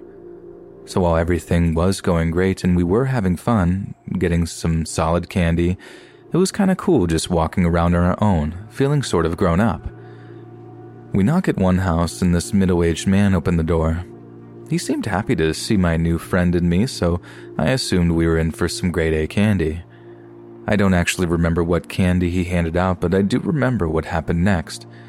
He asked us to come inside, which is weird, but we really wanted candy, so I guess we were dumb enough to take the bait. He disappears for a moment, and I kind of assumed that he was going to get us some candy, but when he reemerges, he doesn't have any, only a camera in his hand. Then he asked if he could take a couple of pictures of us, explaining that he'd like to take photos of kids every Halloween because he loved seeing the costumes, how he was something of a collector. At this point, even being a fairly naive 14-year-old, I got weirded out, yet knew it was best not to upset the man and let him take the picture and then we could leave. So he takes the photo of us, waits for the Polaroid to come out, then hands us a pen, asks us to sign our names on the back. Me and my new friend did as we're told, but although we'd been dumb enough to actually go into this guy's house with him, we weren't dumb enough to sign our actual names, so we wrote fake ones on the back just to satisfy him. Only then were we allowed to leave with the candy that he gave us after we signed. I don't know if this guy was on some sort of list or some sort of offender or anything like that. There were no more run-ins with him and nothing in the way of rumors going around town, but I still get creeped out thinking about what he did with that photo of me.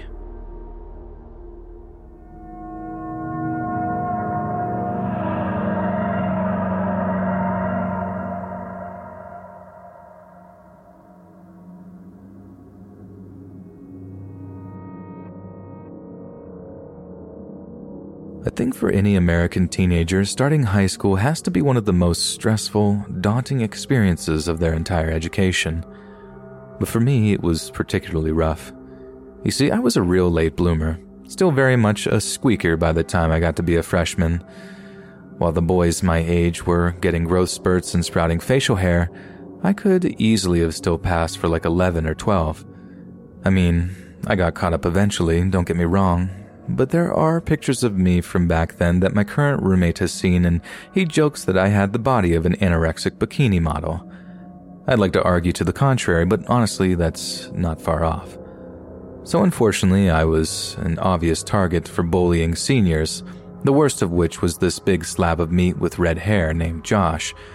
Josh used to push me into lockers on a daily basis like, "Are you sure you're old enough to be here, short stuff?" And I was in absolutely no position to be able to defend myself. So this goes on for like a month, and each time I get sicker and sicker of how he's treating me. It's not like I was a total pushover either. Despite my small stature, I'd managed to deter any potential middle school bullies by being something of a pint-sized brawler. Even if you don't quite win a fight, you can still inflict a fair amount of damage, and after that, suddenly they don't want the smoke anymore. So it was honestly only a matter of time before I snapped at Josh. Sure, he was bigger than me, but I was about perfectly positioned to nail one good punch to the balls, and after that, there was little chance he'd want to lay hands on me again. Anyway, it's getting closer and closer to Halloween, and some of the bullying is getting pretty intense, and I said each time something happens, I get more and more furious. Up until the point where, on the morning of Halloween, me and my friends are talking about going trick-or-treating that evening, swapping costume ideas and stuff, when Josh appears like out of nowhere and starts verbally pounding on us about how we're such a bunch of nerds. I think it was how he was trying to show me up in front of my friends that really did it. I just couldn't stand the thought of losing face in front of them, so I clapped back with like, "Yeah, but your mom loves it when I dress up for her." Josh just stops dead, like this blank expression on his face. My buddies are all laughing like, "Got him," and I'm half expecting Josh to start trying to pummel on me, but he doesn't move. He just stares off into the near distance for like a full minute while I look back at him in confusion. Then, without a word in reply, Josh just storms off without so much as looking at us, but before he disappears around a corner, he full-on throws a right hook into a locker so hard he put a dent in the thing. Just like boom, punches it so loud a teacher comes out from a class, screaming and asking what was that. It felt kinda good knowing I'd gotten him so mad, even if I probably would end up suffering for it. But just how much I'd suffer for it, I had absolutely no idea. So cut to like an hour or two later and we're all having lunch, sitting around the tables just minding our own business. One by one, seniors start coming up to our table like, "Did you really say that stuff to Josh about his mom?" And when I say yes, they're all like, "Wow, dude. Just, wow." Walking away, shaking their heads and laughing. This happens like a bunch of times too, and at first I think they're just impressed that I flamed the bully so hard, but there's something else there too. Something that kinda piqued my curiosity. So, in the end, when this one senior kid asks what I'd said, I stopped and was like, "Why is this such a big deal? Guy had it coming." "Yeah, but you brought up his mom," the kid replied, like it wasn't what kids always bring up against each other when they're trading insults. I'm like, "So what? Yo mama jokes are like old news by now." The kid then looks at me like I just told him I thought the earth was flat. "Dude, Josh's mom died over summer break. Sudden cancer diagnosis or something. It was brutal." It's hard to even sum up the mix of emotions I felt in that moment. Like I felt like a douche. bully or no bully, losing your mom like that must be one of the worst things that can ever happen to a person, and to remind him of it made me feel terrible. Then, having not known, that just made me feel so out of the loop, just like an outsider or something, like I had no place being there, which was already bad enough considering my physique. But what really overwhelmed me was the fear I felt, knowing I'd made him so unbelievably furious.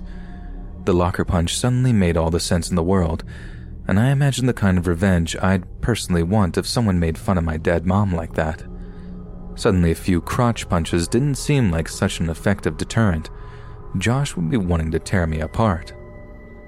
I managed to duck him for the rest of the day. For a while, I was actually debating whether or not I should actually just bite the bullet and apologize to him. A little empathy might have been good for all involved, and it's not like I would be doing so just to save my own skin, like I genuinely felt bad about having said what I said. But I guess I was just too cowardly to actually seek him out, and doing so seemed like a dumb move on my part when it would just be easier to ninja around school and bail when the final bell rang, which is exactly what I did. Then just headed home in the hopes that a little trick-or-treating fun would be exactly what I needed to take my mind off the whole thing. Besides, it was a Friday, and whatever was going to happen over the mom insult fiasco was at least going to have to wait until Monday. I'd gotten myself what was essentially a stay of execution. So like I said, that night was Halloween, and me and a few buddies had planned on going trick-or-treating together. It was a good time. I mean, anything involving free candy always makes for a good time, right? And the night was going smoothly, right up until we stop at a crosswalk where this car is pulling up. The car stops, and we step out into the street as we start to walk in front of it.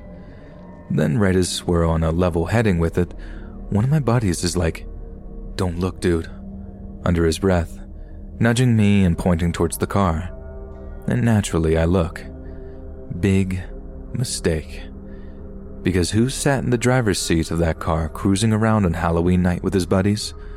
Of all the people on the face of Earth that I really didn't want to run into that evening, it had to be them sitting in their car at the crosswalk. That's right, ladies and gentlemen.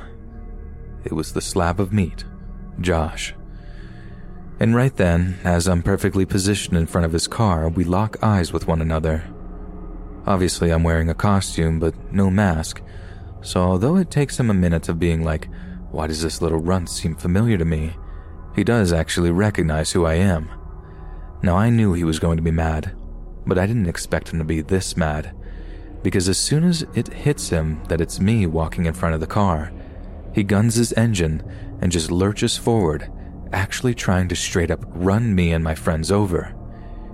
We managed to run out of the way just in time, and he heads up the street while onlookers are like, "Oh God, did you see that? Those poor kids almost got hit," and stuff, while we watch from the sidewalk as he does a very illegal U-turn before coming right back at us.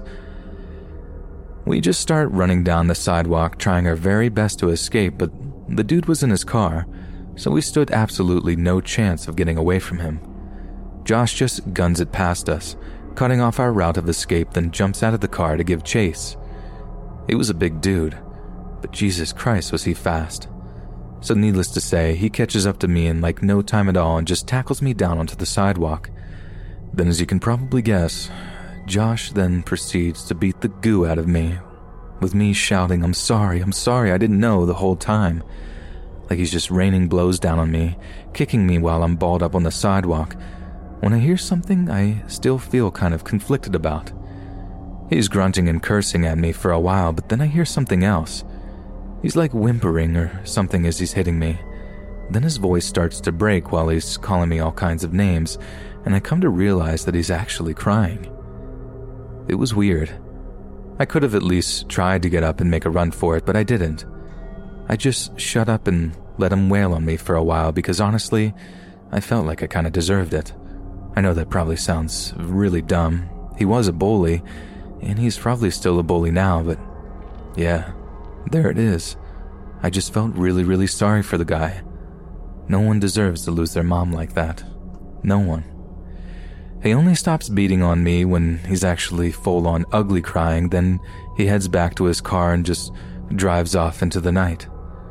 My trick-or-treating partners had long since ran off, leaving me alone and bloodied on the sidewalk, trying and failing a few times to find my feet. I mean, I didn't blame them. Hearing that car engine revving behind us was one of the scariest experiences of our lives, but yeah, I was all alone at that point. So like I said, it took me a while to be able to stand up enough to start my walk home. But not until I gathered up some of the candy that had spilled out of my sack during the beatdown, which was going to be badly needed for some soul-soothing that night. I snuck in, dodged my parents, and told them the next morning that my bruises were just down to us play fighting and trying the kind of stuff that you don't try at home was all about. Mom was mad, but it meant I didn't have to tell them something that I was deeply ashamed of. Yeah, maybe it was like an unprovoked thing. Just Josh being the monster that he was. I'd have to tell them the truth, but given the circumstances, it had probably come out that I had insulted this kid's dead mom, in which case I wouldn't have a leg to stand on. But there it is. It was the scariest thing to happen to me for that Halloween and really any Halloween to come after. And the bullying didn't stop, but then again, when does it ever?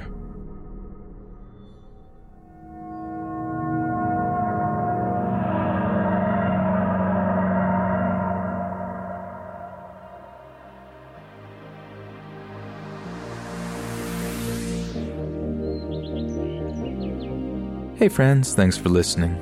Click that notification bell to be alerted of all future narrations. If you got a story, be sure to submit them to my subreddit, r/Let'sReadOfficial, and give and receive feedback from the community, and maybe even hear your story featured on the next video. And join my Discord to interact with me and other listeners directly. And if you want to support me even more, grab early access to all future narrations for just $1 a month on Patreon, and maybe even pick up some Let's Read merch on Spreadshirt. And check out the Let's Read podcast, where you can hear all these stories in long compilation form and save huge on data, located anywhere you listen to podcasts. Links in the bio. Thanks so much, friends, and remember, keep your piggies clean.